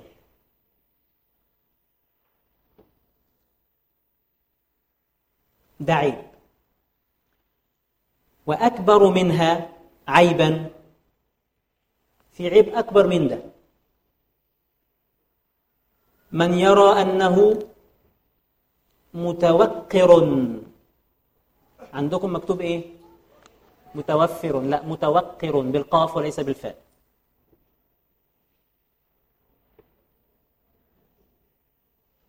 علشان كده العلماء قديما كان الواحد منهم يقول لك: أنا صححت كتابي على نسخة أستاذي. يقول لك: هذا الكتاب أهو قرأت على الشيخ وصححت عليه. علشان كده كانوا دايما يقولوا إيه؟ من يأخذ العلم عن شيخ مشافهة يكن عن الزيغ والتصحيف في حرمي. التصحيف اللي هو إيه؟ إبدال حرف بحرف، هو ده التصحيف. هي فاء لكنها في الحقيقة قاف. يكن عن الزيغ والتصحيف في حرمي. يعني إيه في حرمي؟ يعني بعيد، يعني آمن عن التصحيف. يكن عن الزيغ والتصحيف في حرمي. ومن يأخذ العلم عن كتب، اللي يقول لك: طب ما احنا فاهمين كل حاجة وفينا عقول والكتب موجودة والمكتبات كتير والفلوس في جيبي، خلاص ما فضلش حاجة. ومن يأخذ العلم عن كتب فعلمه عند أهل العلم كالعدم. عشان كده لازم الواحد قبل ما نسمعه مين شيوخك، لأن العلماء ما كتبوش كل حاجة في الكتب. مش كل حاجة كتبوها في الكتب. في حاجات لا تؤخذ إلا بالتلقي، شيخ عن شيخ، جيل عن جيل، تاخد منهم الفهوم، ازاي تفهم العبارات، ازاي تربط ما بينها. ده كلام مش مكتوب في الكتب، مع ملاحظة أن هذه الكتب كانت في الأساس تؤلف إلى طلبة العلم، تؤلف لطلبة علم المتقدمين أو للعلماء، يعني كانوا بيألفوا البعض. لأنه من جملة البلاء اللي وقعنا فيه، لأنه لاحظ أنه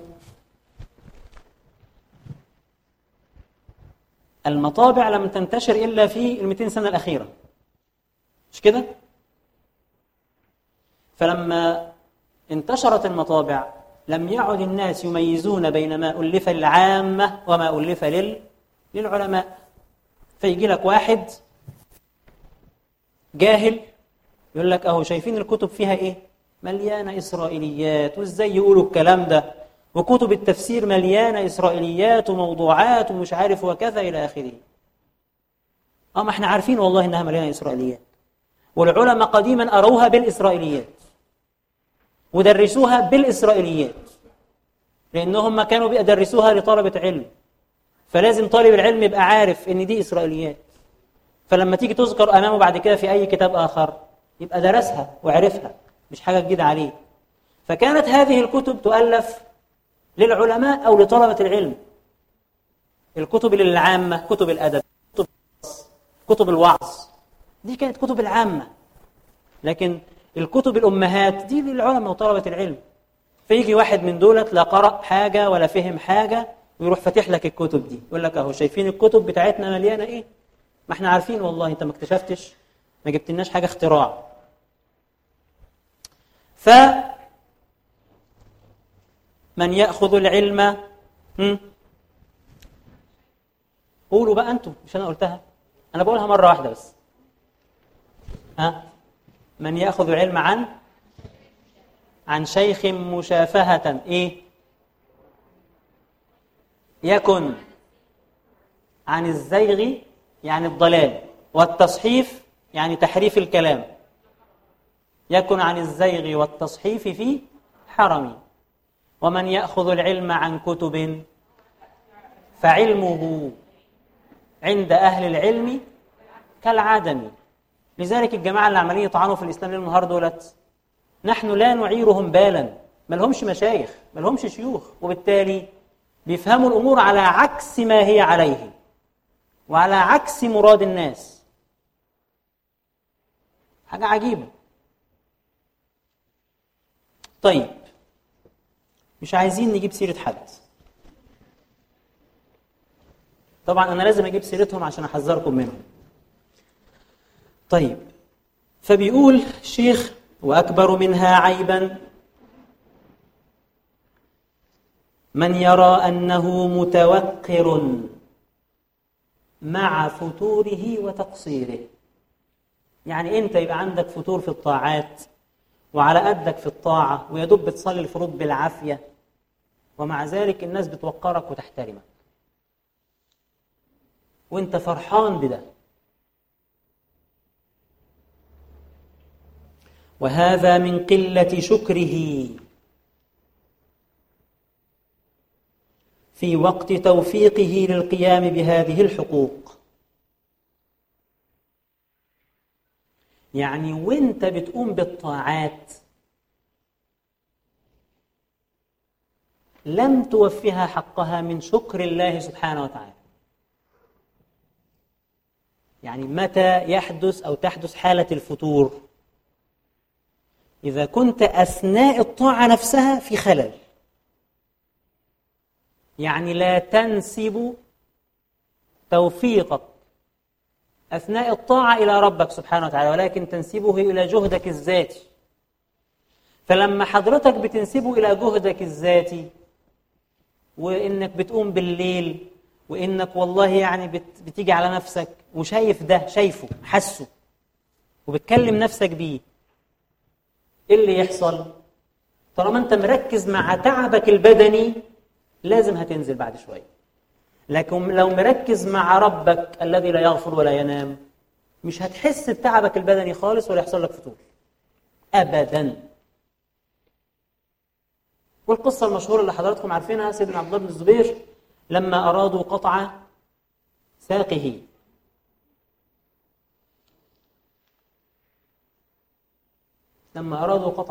رضي الله عنه. طبعا زمان لا كان في مخدر ولا كان في أي حاجة، كان يجيبوا رجله زي ما هي كده ويحطوا عليها حبة حاجات طبيعية، يعني قال يعني هتخفف، ولا كان بتخفف ولا حاجة، ويجيبوا منشار ويشتغل. سبحان الله. وبعد ما يقطع رجليه يحطها في الزيت المغلي. ليه؟ لأنها لو فضلت مفتوحة كده دمه هيتصف، مش كده ولا إيه؟ فعشان ما يموتش يعمل إيه؟ يروحوا محطين على رجله المجروحة دي زيت مغلي عشان الجرح يمسك. فسيدنا عبد الله بن الزبير رضي الله عنه لما أرادوا قطع ساقه قال لهم اعملوا اللي انتوا عايزينه بس سيبوني لما ادخل في الصلاة. دخل في الصلاة وطبعا بقى مع ربه سبحانه وتعالى مش مع جسده، نسي نفسه خالص. خلصوا شغلهم، كان هو خلص صلاة، قال لهم ايه خلصتوا ولا لسه؟ الحالة دي متكررة وموجودة وممكنة، مش مستحيلة ولا حاجة، ولا هي من جملة الأساطير والخرافات. دي حالة حقيقية. فهو حضرتك طول ما أنت شايف نفسك، يعني شايف تعب بدنك، ومعنى إنك تشوف تعب بدنك إنه كأنه في جزء من المن على الله سبحانه وتعالى، يعني يا رب أنا بتعب لك أهو. طول ما أنت ملاحظ ده وشايف ده ومركز مع ده، ما أنت مش هتفضل تعب نفسك على طول. لازم بقى الواحد يستريح شوية. فلما يبقى الواحد عايز يستريح شوية، هو ده اللي بنسميه الإيه؟ الفتور. ليه بيحصل الفتور؟ لأنك كنت شايف نفسك وشايف تعبك وملاحظ جهدك. وهذا من قلة شكره في وقت توفيقه للقيام بهذه الحقوق. فلما قل شكره أزيل من مقام التوقير إلى مقام التقصير. يعني بعد ما كان موقر محترم له مكانة عند الله سبحانه وتعالى، نزل من هذا المقام إلى مقام ماذا؟ التقصير. أصبح من المقصرين. يعني بعد ما كان من عباد الله الموقرين صار من عباد الله المقصرين. ما السبب؟ قلة الشكر. يعني إيه قلة الشكر؟ النظر إلى تعب النفس.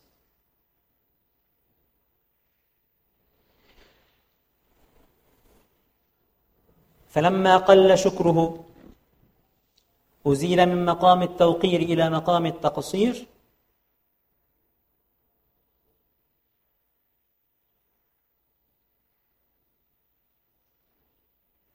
وستر عليه نقصانه فاستحسن قبائحه.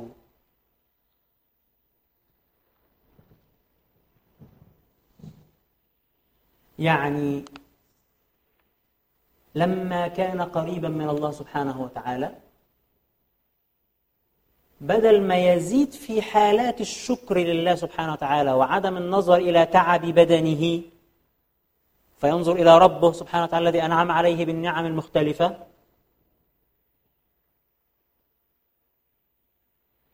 ويتذكر عيوبه ونقائصه التي سترها الله عز وجل عليه. لا، ظن أن هذه العيوب طالما أن الله سترها عليه فكأنها غير موجودة. وفرق بين أن تستر عيوبك وبين أن تمحى عيوبك. ستر العيوب يعني موجودة بس ربنا مش عايز يفضحك، لكن محوها يعني صارت مش موجودة خلاص. فأنت لما بتيجي في مقام من المقامات ربنا ستر عليك عيوبك، بتتعامل كأن هذه العيوب إيه؟ غير موجودة، فتتكلم بثقة في النفس كأنك خلاص ما عندكش عيوب.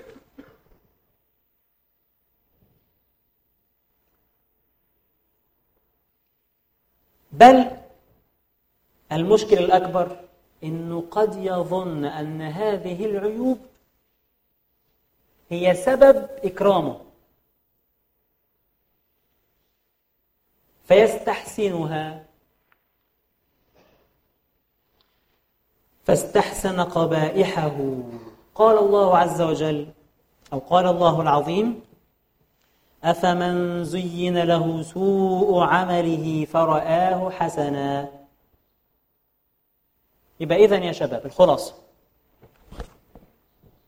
ده العيب رقم كم؟ العيب رقم 4. خلاصته: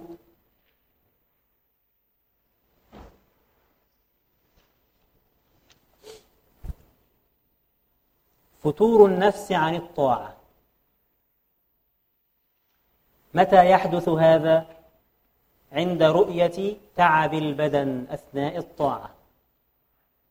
رؤية تعب البدن أثناء الطاعة هذا من قلة الشكر، لأنه تمام الشكر لله، لكثرة نعمه يجعلك لا ترى نفسك أصلا، ده أنت مهما عملت مش هتوفي شكر نعمة واحد.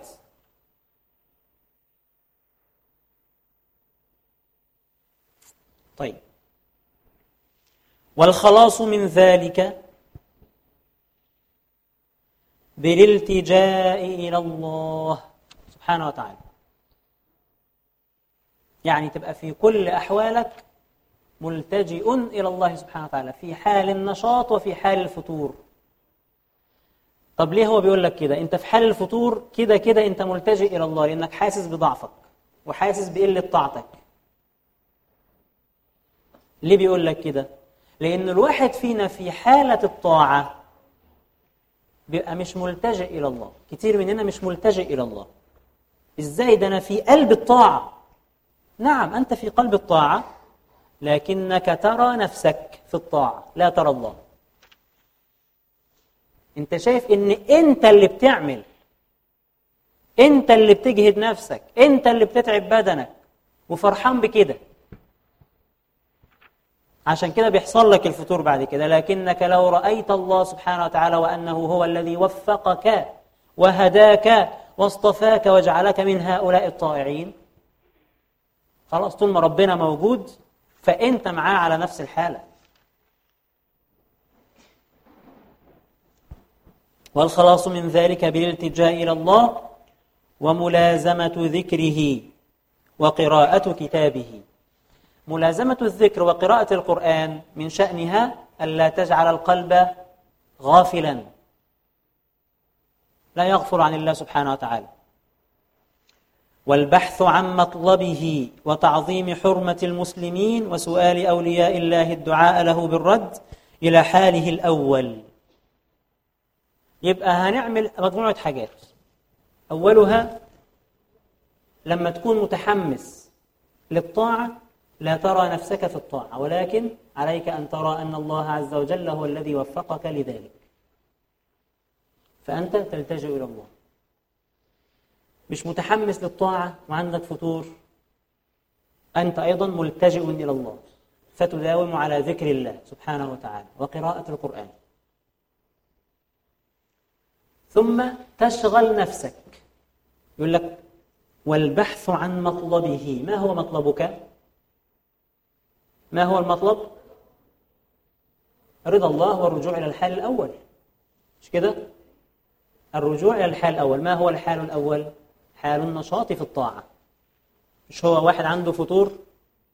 إيه معنى أنه عنده فتور؟ إنه كان عنده نشاط ثم صار إلى فتور. يبقى والبحث عن مطلبه. ما هو مطلبك؟ الرجوع إلى الحال الأول اللي هو حال النشاط في العبادة. وتعظيم حرمة المسلمين. إيه العلاقة؟ إيه العلاقة؟ إيه هو تعظيم حرمة المسلمين؟ يعني لا تنظر لغيرك حال النشاط أو حال الفتور نظرة احتقار أو تقليل من الشأن. لأنه أحيانا الفتور يأتي كعقوبة. يعني أنت وأنت في حالة الطاعة شفت نفسك بتعمل حاجة عظيمة،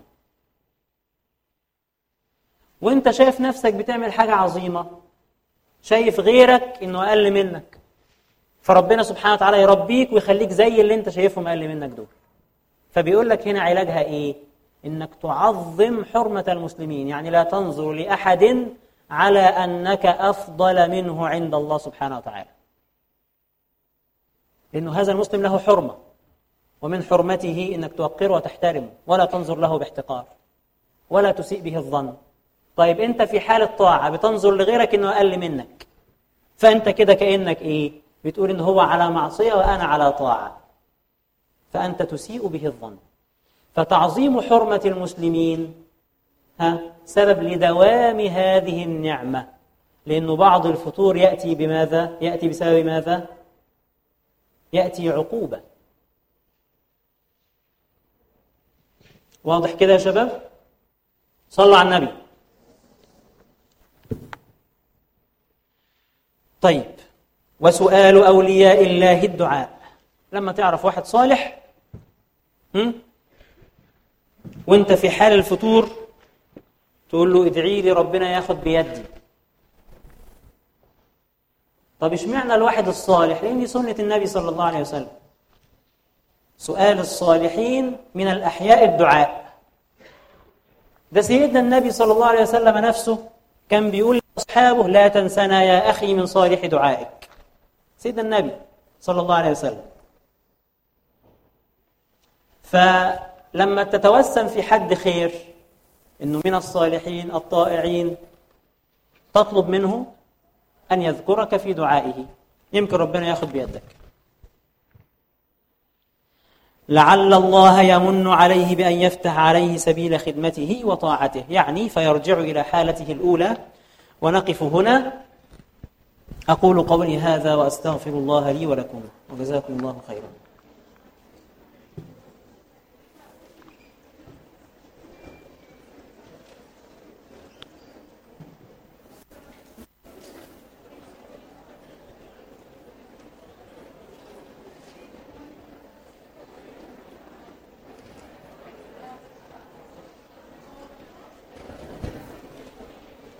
بسم الله. اتفضل يا فندم.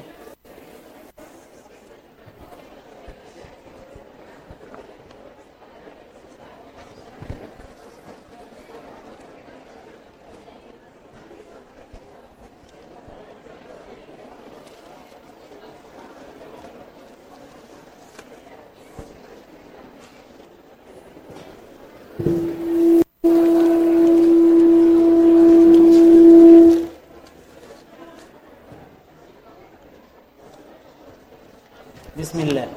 صلى على النبي يا جماعة.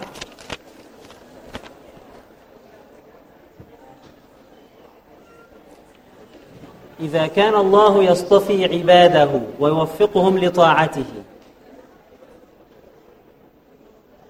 ويوفقهم لطاعته فلماذا يثيبهم عليها؟ يثيبهم على ما اكتسبوه، لأنه هذا العبد قام بعمل صلاة، صيام، زكاة، بر والدين، حج. هذه العبادات كلها ليست من العبد خالصة، ولكن فيها جزء توفيق من الله سبحانه وتعالى. متى يوفقني الله عز وجل؟ إذا أنا أخذت خطوة، ربنا ييسر لي الأمور ويفتح لي الأبواب. فأما من أعطى واتقى وصدق بالحسنى فسنيسره. يبقى أنت أعطيت وتصدقت وصدقت، يبقى إيه اللي حصل بعد كده؟ يأتيك بعد ذلك التيسير. وأما من بخل واستغنى وكذب بالحسنى فسنيسره أيضا للعسر. يبقى لا يكون في ملك الله إلا ما أراد. الله عز وجل يثيبنا على ماذا؟ على تعب الأبدان ومخالفة الشهوات.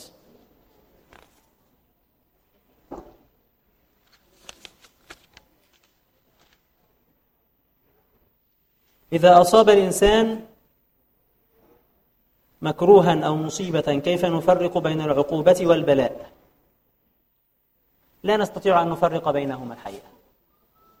كل ما يصيب الإنسان يحتمل أن يكون عقوبة ويحتمل أن يكون بلاء، والوحيد اللي هيجاوب على هذا السؤال هو حضرتك أو حضرتك.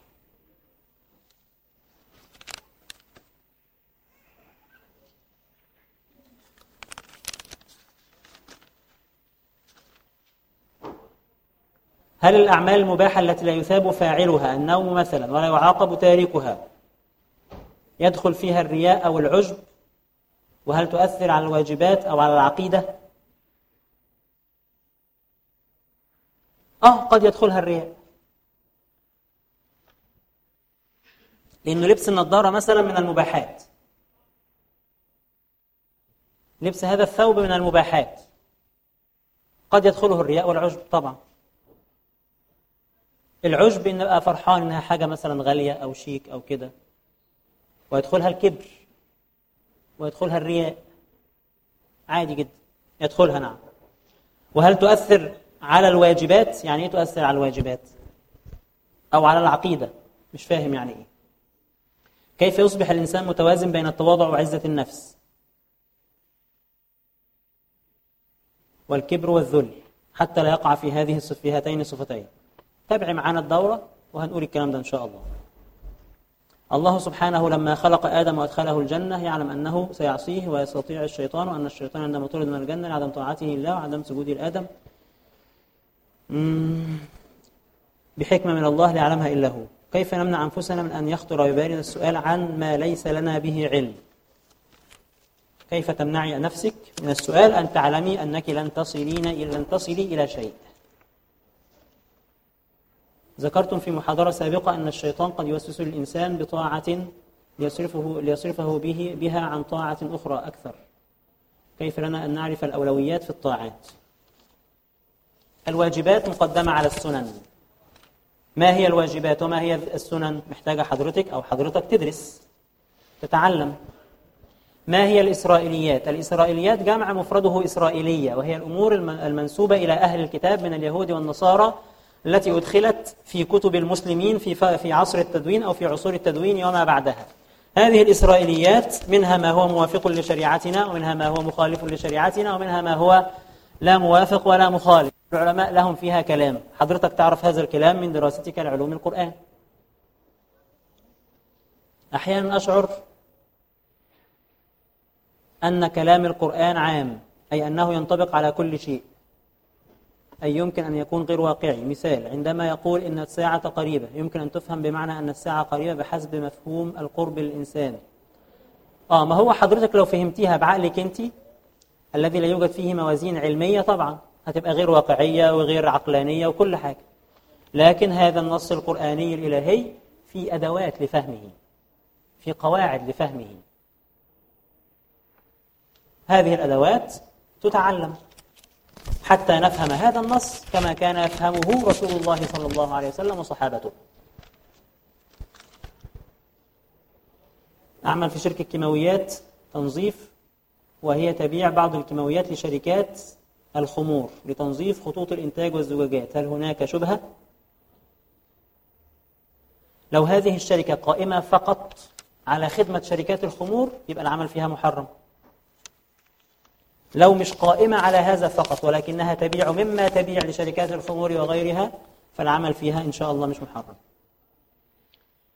كيف السلوك في سبيل الهدى بشكل عملي؟ الصحبة الصالحة وقراءة القرآن وذكر الله سبحانه وتعالى.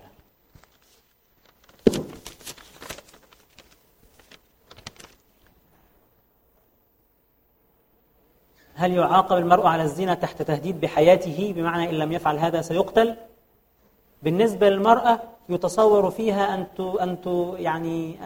أن تغتصب تحت تهديد، نعم يتصور هذا في المرأة. لكن في كون الرجل يمكن أن يغصب على هذا خلاف بين العلماء، وحضرتك طبعا أدرى بهذا.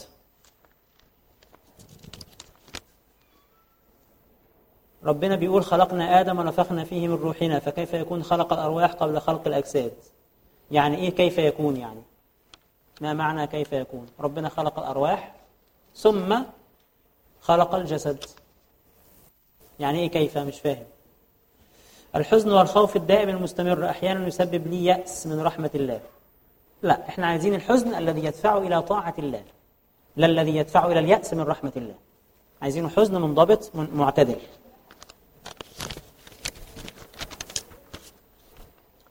متى يحق للرجل أن يتزوج بأخرى؟ شروط التعدد: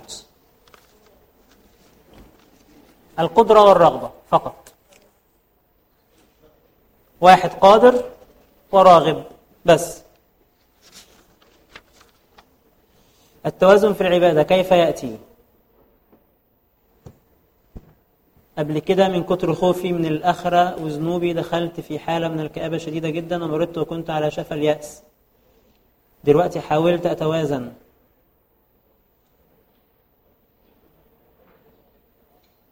أعمل إيه؟ نجمع بين الخوف والرجاء. الله عز وجل كما ذكر لنا في القرآن آيات الوعد ذكر لنا آيات الوعيد، وكما ذكرنا بالنار ذكرنا بالجنة. فإحنا زي ما بنقرأ وبنركز على الآخرة اللي فيها العذاب وفيها التعب، نركز أيضا ونقرأ عن الجنة وما فيها من نعيم، فيحدث لنا إن شاء الله التوازن. أحيانا كثيرا لا أخشع في الصلاة أو عند قراءة القرآن واستثقل الطاعة، مع أنه قبلها بيومين كنت أحب الطاعة وأخشع وأتدبر ولم يحدث مني معصية، فما هو السبب؟ السبب أن حضرتك لسه بتليني أو حضرتك لسه بتلين. يعني مش بمجرد ما الواحد ينوي أنه هو هيبقى من الطائعين القارئين للقرآن المصلين يصل مباشرة لدرجة أنه هو الطاعة ده جسده يلين له بالطاعة.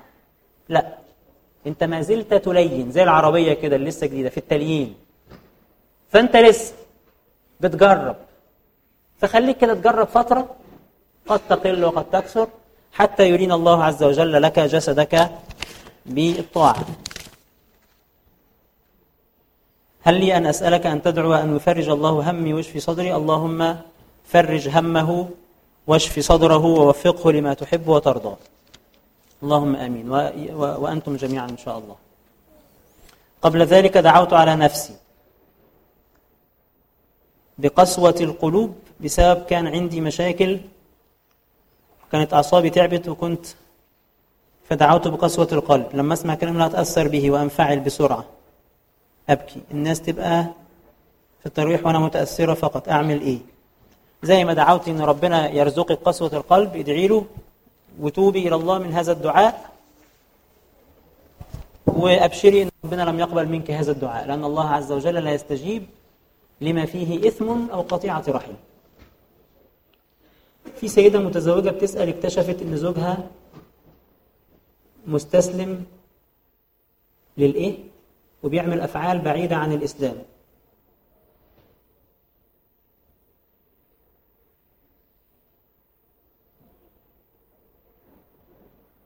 وهي بتسأل هل الزواج هنا مشروع؟ مش فاهم والله. الأخت دي تيجي تتكلم معاها لأن مش فاهم الكلام ده فيه إيه.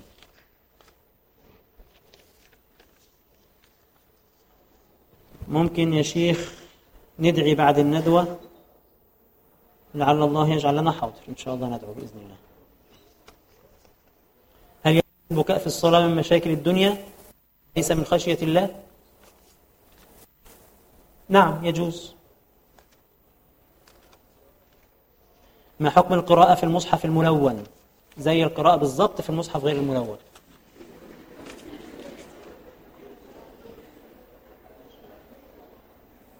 هل من حرج إذا شعرت بفرحة من عمل الخير؟ لا، ما فيش حرج ولا حاجة. المهم أن تنسب هذا الفعل إلى الله وليس إلى نفسك. هل يمكنك أن تنصح الشاب الذي يعاني من العادة السرية الرياضة لمدة 3 ساعات يوميا ل6 أشهر متواصلة؟ السبب أن الرياضة تشد العضلات والأعصاب وترهق البدن، وهو استحالة القدرة على الجمع بينها وبين العادة عند تجربة. مش فاهم الأخ عايز يقول إيه الحقيقة، بس هو بينصح أو مش عارف يعني إيه. بيقول لي إن العادة السرية تضاد الرياضة. أعتذر عن السؤال ولكن أنا بحاجة لمعرفة الجواب. أنا في فترة الحيض هذه الأيام وأريد أن أعرف هل يمكن الجلوس في المسجد وقراءة القرآن أم لا. عند الجمهور لا يجوز، ولا يجوز مس المصحف وحمله للحائض، وخصوصا هذه أيام آخر أيام شهر الكريم وقلبي معلق. طالما قلب حضرتك معلق فالذي فعل فيك هذا هو الله سبحانه وتعالى، فعليك الرضا بما قسمه الله لك، ونية المرء خير من عمله. يعني أنت بالنية الصالحة هذه ممكن ربنا يديكي ثواب كأنك قرأتي 24 ساعة قرآن. نية المرء خير من عمله. اليوم ليلة 27 برجاء الدعاء. حاضر.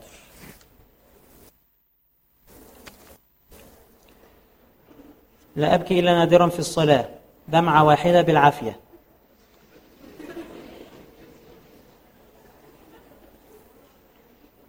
طيب حضرتك اسمع القرآن كتير واسأل الله سبحانه وتعالى أن يرزقك قلبا خاشعا، لأن ده رزق. إزاي أوصل لمرحلة أصلي في الحزن لا من الحزن؟ أبي يعمل في الشرطة، هل هذا مال حرام؟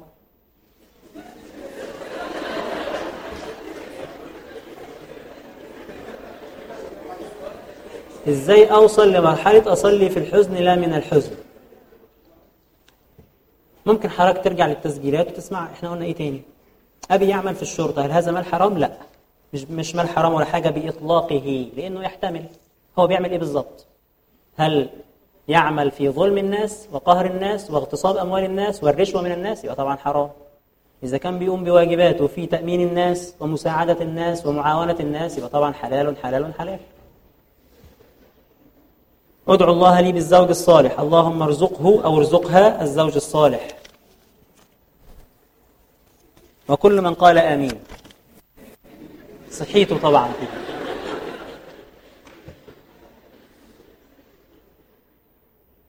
مولانا كان في حد بيقول إن كان عنده من 10 سنين وما زالت عنده هو الآن في 20 عام، فموجود أبحاث لأن هذه الأعوام تحولت من كونها عادة إلى أنها إدمان.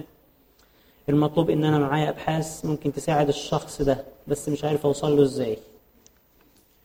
نفس الكلام نصيحة للأخ اللي سأل عن العادة السرية، فبيقول الأخ دوت إن عنده أبحاث مش عارف يوصل له إزاي.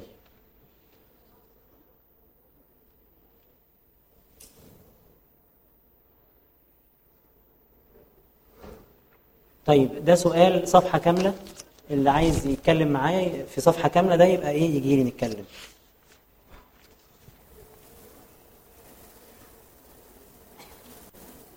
هل من مراجع لشهود الروح لله قبل الالتحام بالجسد؟ التفاسير القرآنية عند الآية بتاعت سورة الأعراف اللي احنا قرأناها في أول لقاء،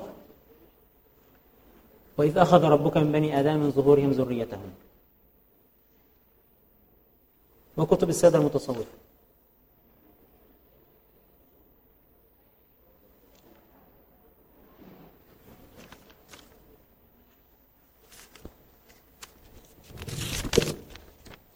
من العيوب استكشاف الضر مما لم يكن. هل يتعارض هذا مع عملية البحث والسعي بأن يكشف هذه عيوب شيخ مربي؟ أبدا، لأن هذا من الأسباب التي شرعها الله سبحانه وتعالى. وأنت عندما تذهب إلى الشيخ المربي لا يجب أن تعتقد أنه هو الذي سينفعك أو يضرك، ولكنه دليل إلى الله سبحانه وتعالى، فالله وحده هو النافع الضار.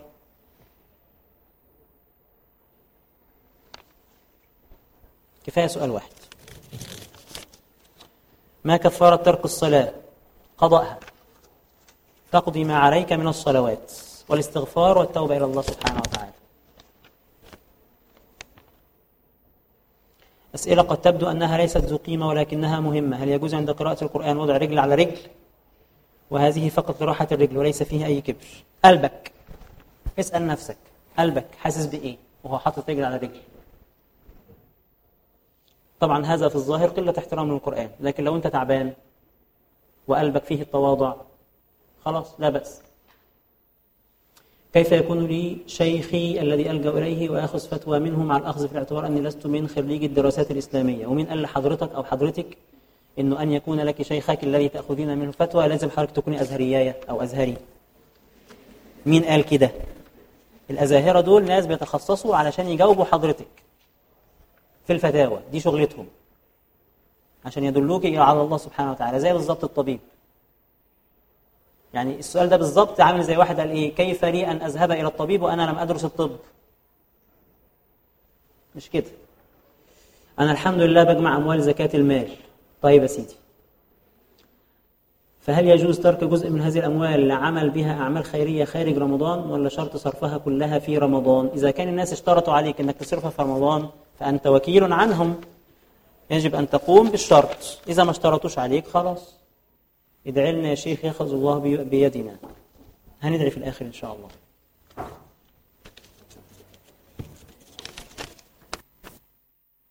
ماذا عن أكل الشخص الطعام يعلم ذلك؟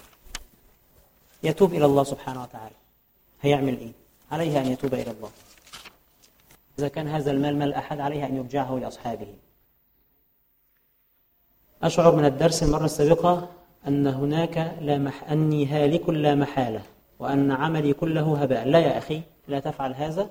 مهمة هذه الدروس إن هي توقظك وتوقظ قلبك، لا لتقول أنني هالك ولكن لتبحث عن سبل النجاة.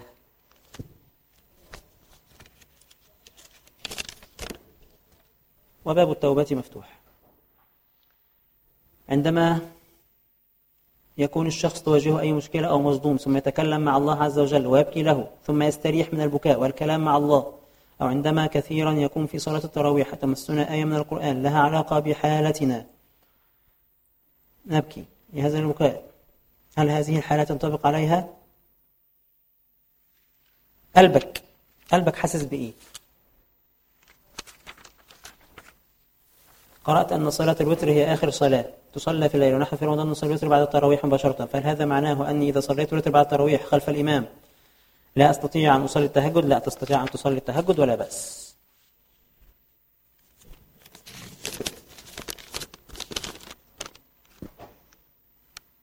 إذا كان هناك شخص لا يغض بصره وقمت بنصحه أكثر من مرة وما زال يستمر في هذا، ماذا أفعل؟ ما تعملش حاجة، طالما نصحته خلاص، لست عليهم بمسيطر، كل واحد متعلق من عرقوبه.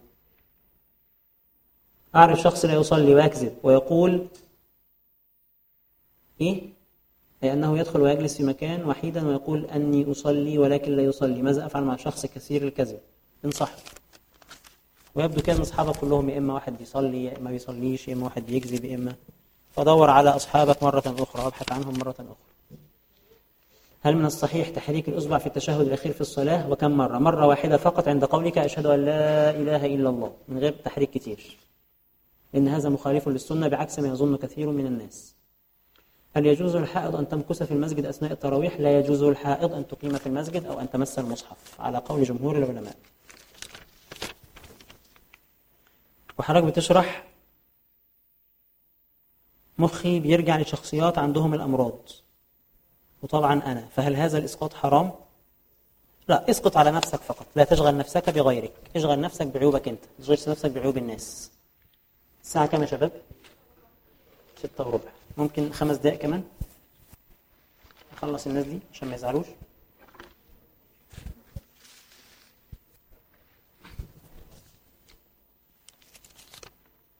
هل خلقنا في الحياة لنشقى ونعذب؟ لا، كل شيء نفعله عذاب، إذا عصينا اشتقنا المعصية وإذا أطعنا أتعبنا الشك في النجاة والراحة الأخروية. حضرتك اللي بيسأل هذا السؤال أنصحه أنه يحضر معانا دورة العقيدة في الموسم القادم إن شاء الله. ما العلاقة بين علم النفس الحديث في العالم العربي وعلم التزكية؟ علم النفس الحديث في العالم العربي ما هو إلا تكرار لنظريات علم النفس الغربية. علم النفس الحقيقي هو علم التزكية. كيف يتم التوفيق بين عدم توهم النجاة وبين حسن الظن بالله؟ أن تتعلق بالله، يعني إذا ظننت أنك ستنجو فتنجو مالك ولكن بتوفيق الله. الكذب بسبب الرفع من المكانة حلال أم حرام؟ يعني إيه بسبب الرفع من المكانة؟ أولا الأخ اللي كتب السؤال دوت يا ريت يتعلم خط. ثانيا الكذب كله حرام، والنبي صلى الله عليه وسلم يقول الصدق منجاه، يعني الكذب لن ينجيك. ادعو لنا بالهداية. حاضر.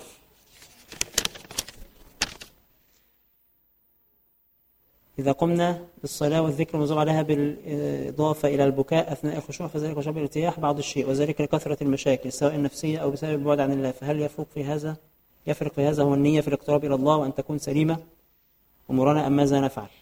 نريد الطريق إلى النجاة إذا كنا من نفوس اللوامة حتى نخرج. طريق النجاة إن شاء الله بإذن الله تعالى بدأ بحضور حضرتك لهذه المحاضرات، فكملي معانا وربنا يفتح علينا وعليك.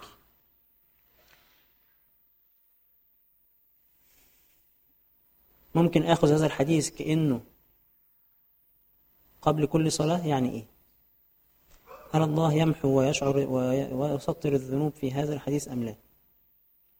المفهوم من الحديث إذا كان هناك نهرا أمام باب أحدكم، الحديث معروف طبعا، حديث في فضل الوضوء. هذا الحديث معناه أن الله سبحانه وتعالى يكفر الصغائر من الوضوء إلى الوضوء ومن الصلاة إلى الصلاة. أنا لا أحب دفع الرشاوى لأني أعلم أن الرشوة منتج في النار، لكن هناك مصالح ضرورية في الحياة تسير إلى ذلك الأمر كالحصول على وظيفة أو شقة أو رخصة قيادة، فما الحل وما الحكم؟ هل أستجيب أم أرفض وأترك الأمر إلى الله وهو يحله وهو يحل لي؟ قلنا الكلام المرة اللي فاتت، إذا كنت ستصل إلى حق من حقوقك ولن تستطيع أن تصل إلى هذا الحق إلا بهذا الطريق دون خذ يجوز. مع حضرتك ما تقوليش يجوز بس كده، الإجابة غير كاملة. ويل للمصلين كده. أنا قلت كلام كتير قبل كلمة يجوز، ما تمسكش في كلمة يجوز بس.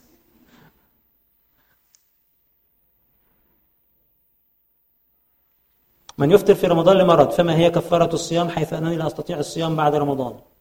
إذا كان المرض أو المريض هذا مرض لا يرجى برؤه فيطعم عن كل يوم مسكين. إذا كان يرجى برؤه يبقى يستنى لما يخف ويقضي. هل الإنسان لو نفسه أمارة بالسوء أو لوامة ده معناه أنه شخص سيء؟ معناها أنه شخص سيء طبعا بعيد عن الله أو دون غيره من الطائعين المؤمنين.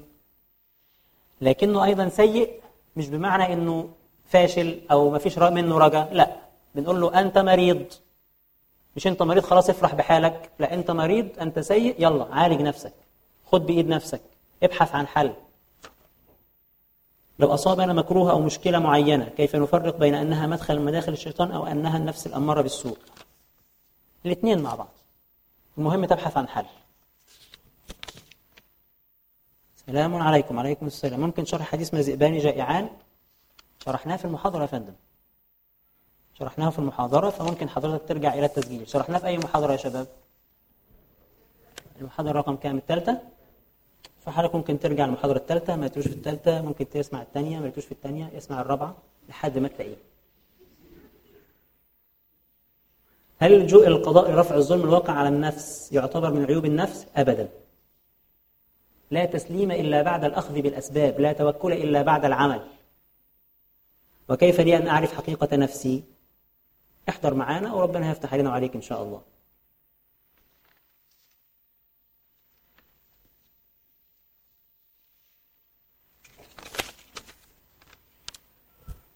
بحث مش سؤال.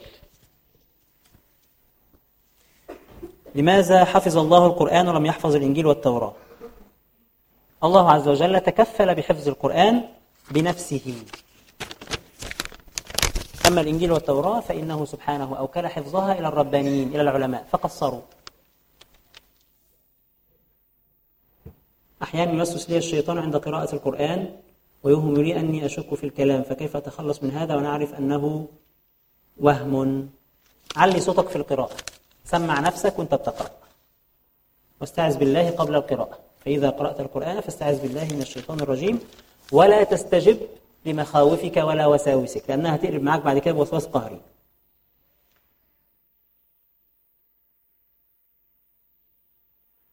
يوجد أخونا هنا بيقول يوجد خطأ في الصفحة رقم 7 في الآية القرآنية وما من دابة. إذا كان كلام أخونا صحيح فنرجو تصحيح الآية. ما هي علامات ليلة القدر؟ وهي ليلة ثابتة أم متغيرة؟ ليلة القدر في العشر الأواخر من شهر رمضان، في الوتر في العشر الأواخر من شهر رمضان، وفي رواية في العشر الأخير من شهر رمضان، يعني في آخر 3 أيام في رمضان.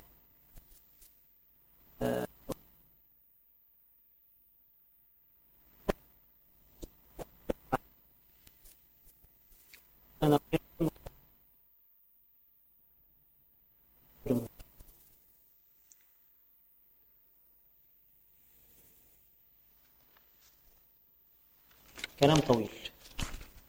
ما هي مهمات الشيطان؟ حد وصل؟ طيب أول ما نبدأ المحاضرة القادمة نبدأ بها إن شاء الله. حد يذكرني. كيف يكون الإنسان مخير وأعمالنا مكتوبة عند الله؟ ده عايز محاضرة في العقيدة، فحضرتك تحضر إن شاء الله معانا الموسم القادم العقيدة في المستوى التمهيدي. المسجد بتاع البرج هنا به حديث عن رب العزة ليس له أصل، أرجو أن تطلب إزالته لأنه ليس له أصل. أنا ليس لي ولاية على هذا البرج، لكن لو عرفت الشخص اللي حطه أو رأيت هذا الحديث إن شاء الله أوعدك إني أنا أو أنت أو أي حد إذا كنت متأكد أن الحديث لا أصل له ننصح الناس القائمين دون أن نسبب مشاكل. طيب ندعو أو نختم بالدعاء. اللهم صل على سيدنا محمد في الأولين، وصل على سيدنا محمد في الآخرين، وصل على سيدنا محمد في كل وقت وحين، وصل على سيدنا محمد في الملأ الأعلى إلى يوم الدين. اللهم اغفر لنا ذنوبنا وإسرافنا في أمرنا، وثبت أقدامنا، وانصرنا على القوم الكافرين. اللهم لا تدع لنا ذنبا إلا غفرته، ولا هما إلا فرجته، ولا مريضا إلا شفيته، ولا مبتلا إلا عافيته، ولا طالبا إلا نجحته، ولا أسيرا إلا فككت أسره. اللهم اغفر لنا وارحمنا، وعافنا واعف عنا، وعلى طاعتك أعنا، ومن شر خلقك سلمنا، ومن شر نفوسنا سلمنا، ومن شر الشيطان سلمنا. اللهم خذ بأيدينا إليك، اللهم خذ بأيدينا إليك أخذ الكرام عليك، أخذ الكرام عليك. اللهم كن لنا ولا تكن علينا، اللهم كن لنا ولا تكن علينا. اللهم ارزقنا من لدنك نورا وتوفيقا وبصيرة، اللهم ارزقنا من لدنك نورا وتوفيقا وبصيرة. اللهم لا تخرجنا من هذا الشهر إلا مغفورا لنا، اللهم لا تخرجنا من هذا الشهر إلا مغفورا لنا، اللهم لا تخرجنا من هذا الشهر إلا مغفورا لنا. اللهم فرج هم المهمومين، اللهم فرج هم المهمومين، اللهم فرج هم المهمومين، واشرح صدور المؤمنين، واشرح صدور المؤمنين، واشرح صدور المؤمنين، وأزل الكرب عن المكروبين، وأزل الكرب عن المكروبين، وفرح قلوب عبادك يا كريم، وفرح قلوب عبادك يا كريم، وفرح قلوب عبادك يا كريم. اللهم لا تجعل الدنيا أكبر همنا ولا مبلغ علمنا ولا إلى النار مصيرنا. اللهم اشرح صدورنا بالإيمان بك وبحسن التوكل عليك. اللهم ارزقنا حبك وحب من يحبك وحب عمل يقربنا إلى حبك. اللهم اجعل القرآن العظيم ربيع قلوبنا وجلاء همومنا ونور أبصارنا وانشراح صدورنا. اللهم ذكرنا منه ما نسينا وعلمنا منه ما جهلنا، وارزقنا تلاوته آناء الليل وأطراف النهار على الوجه الذي يرضيك عنا. اللهم فرج هم أخينا أنس السلطان، اللهم فرج هم أخينا أنس السلطان وكل مظلوم يا رب العالمين. وصل اللهم على سيدنا محمد وعلى آله وصحبه وسلم.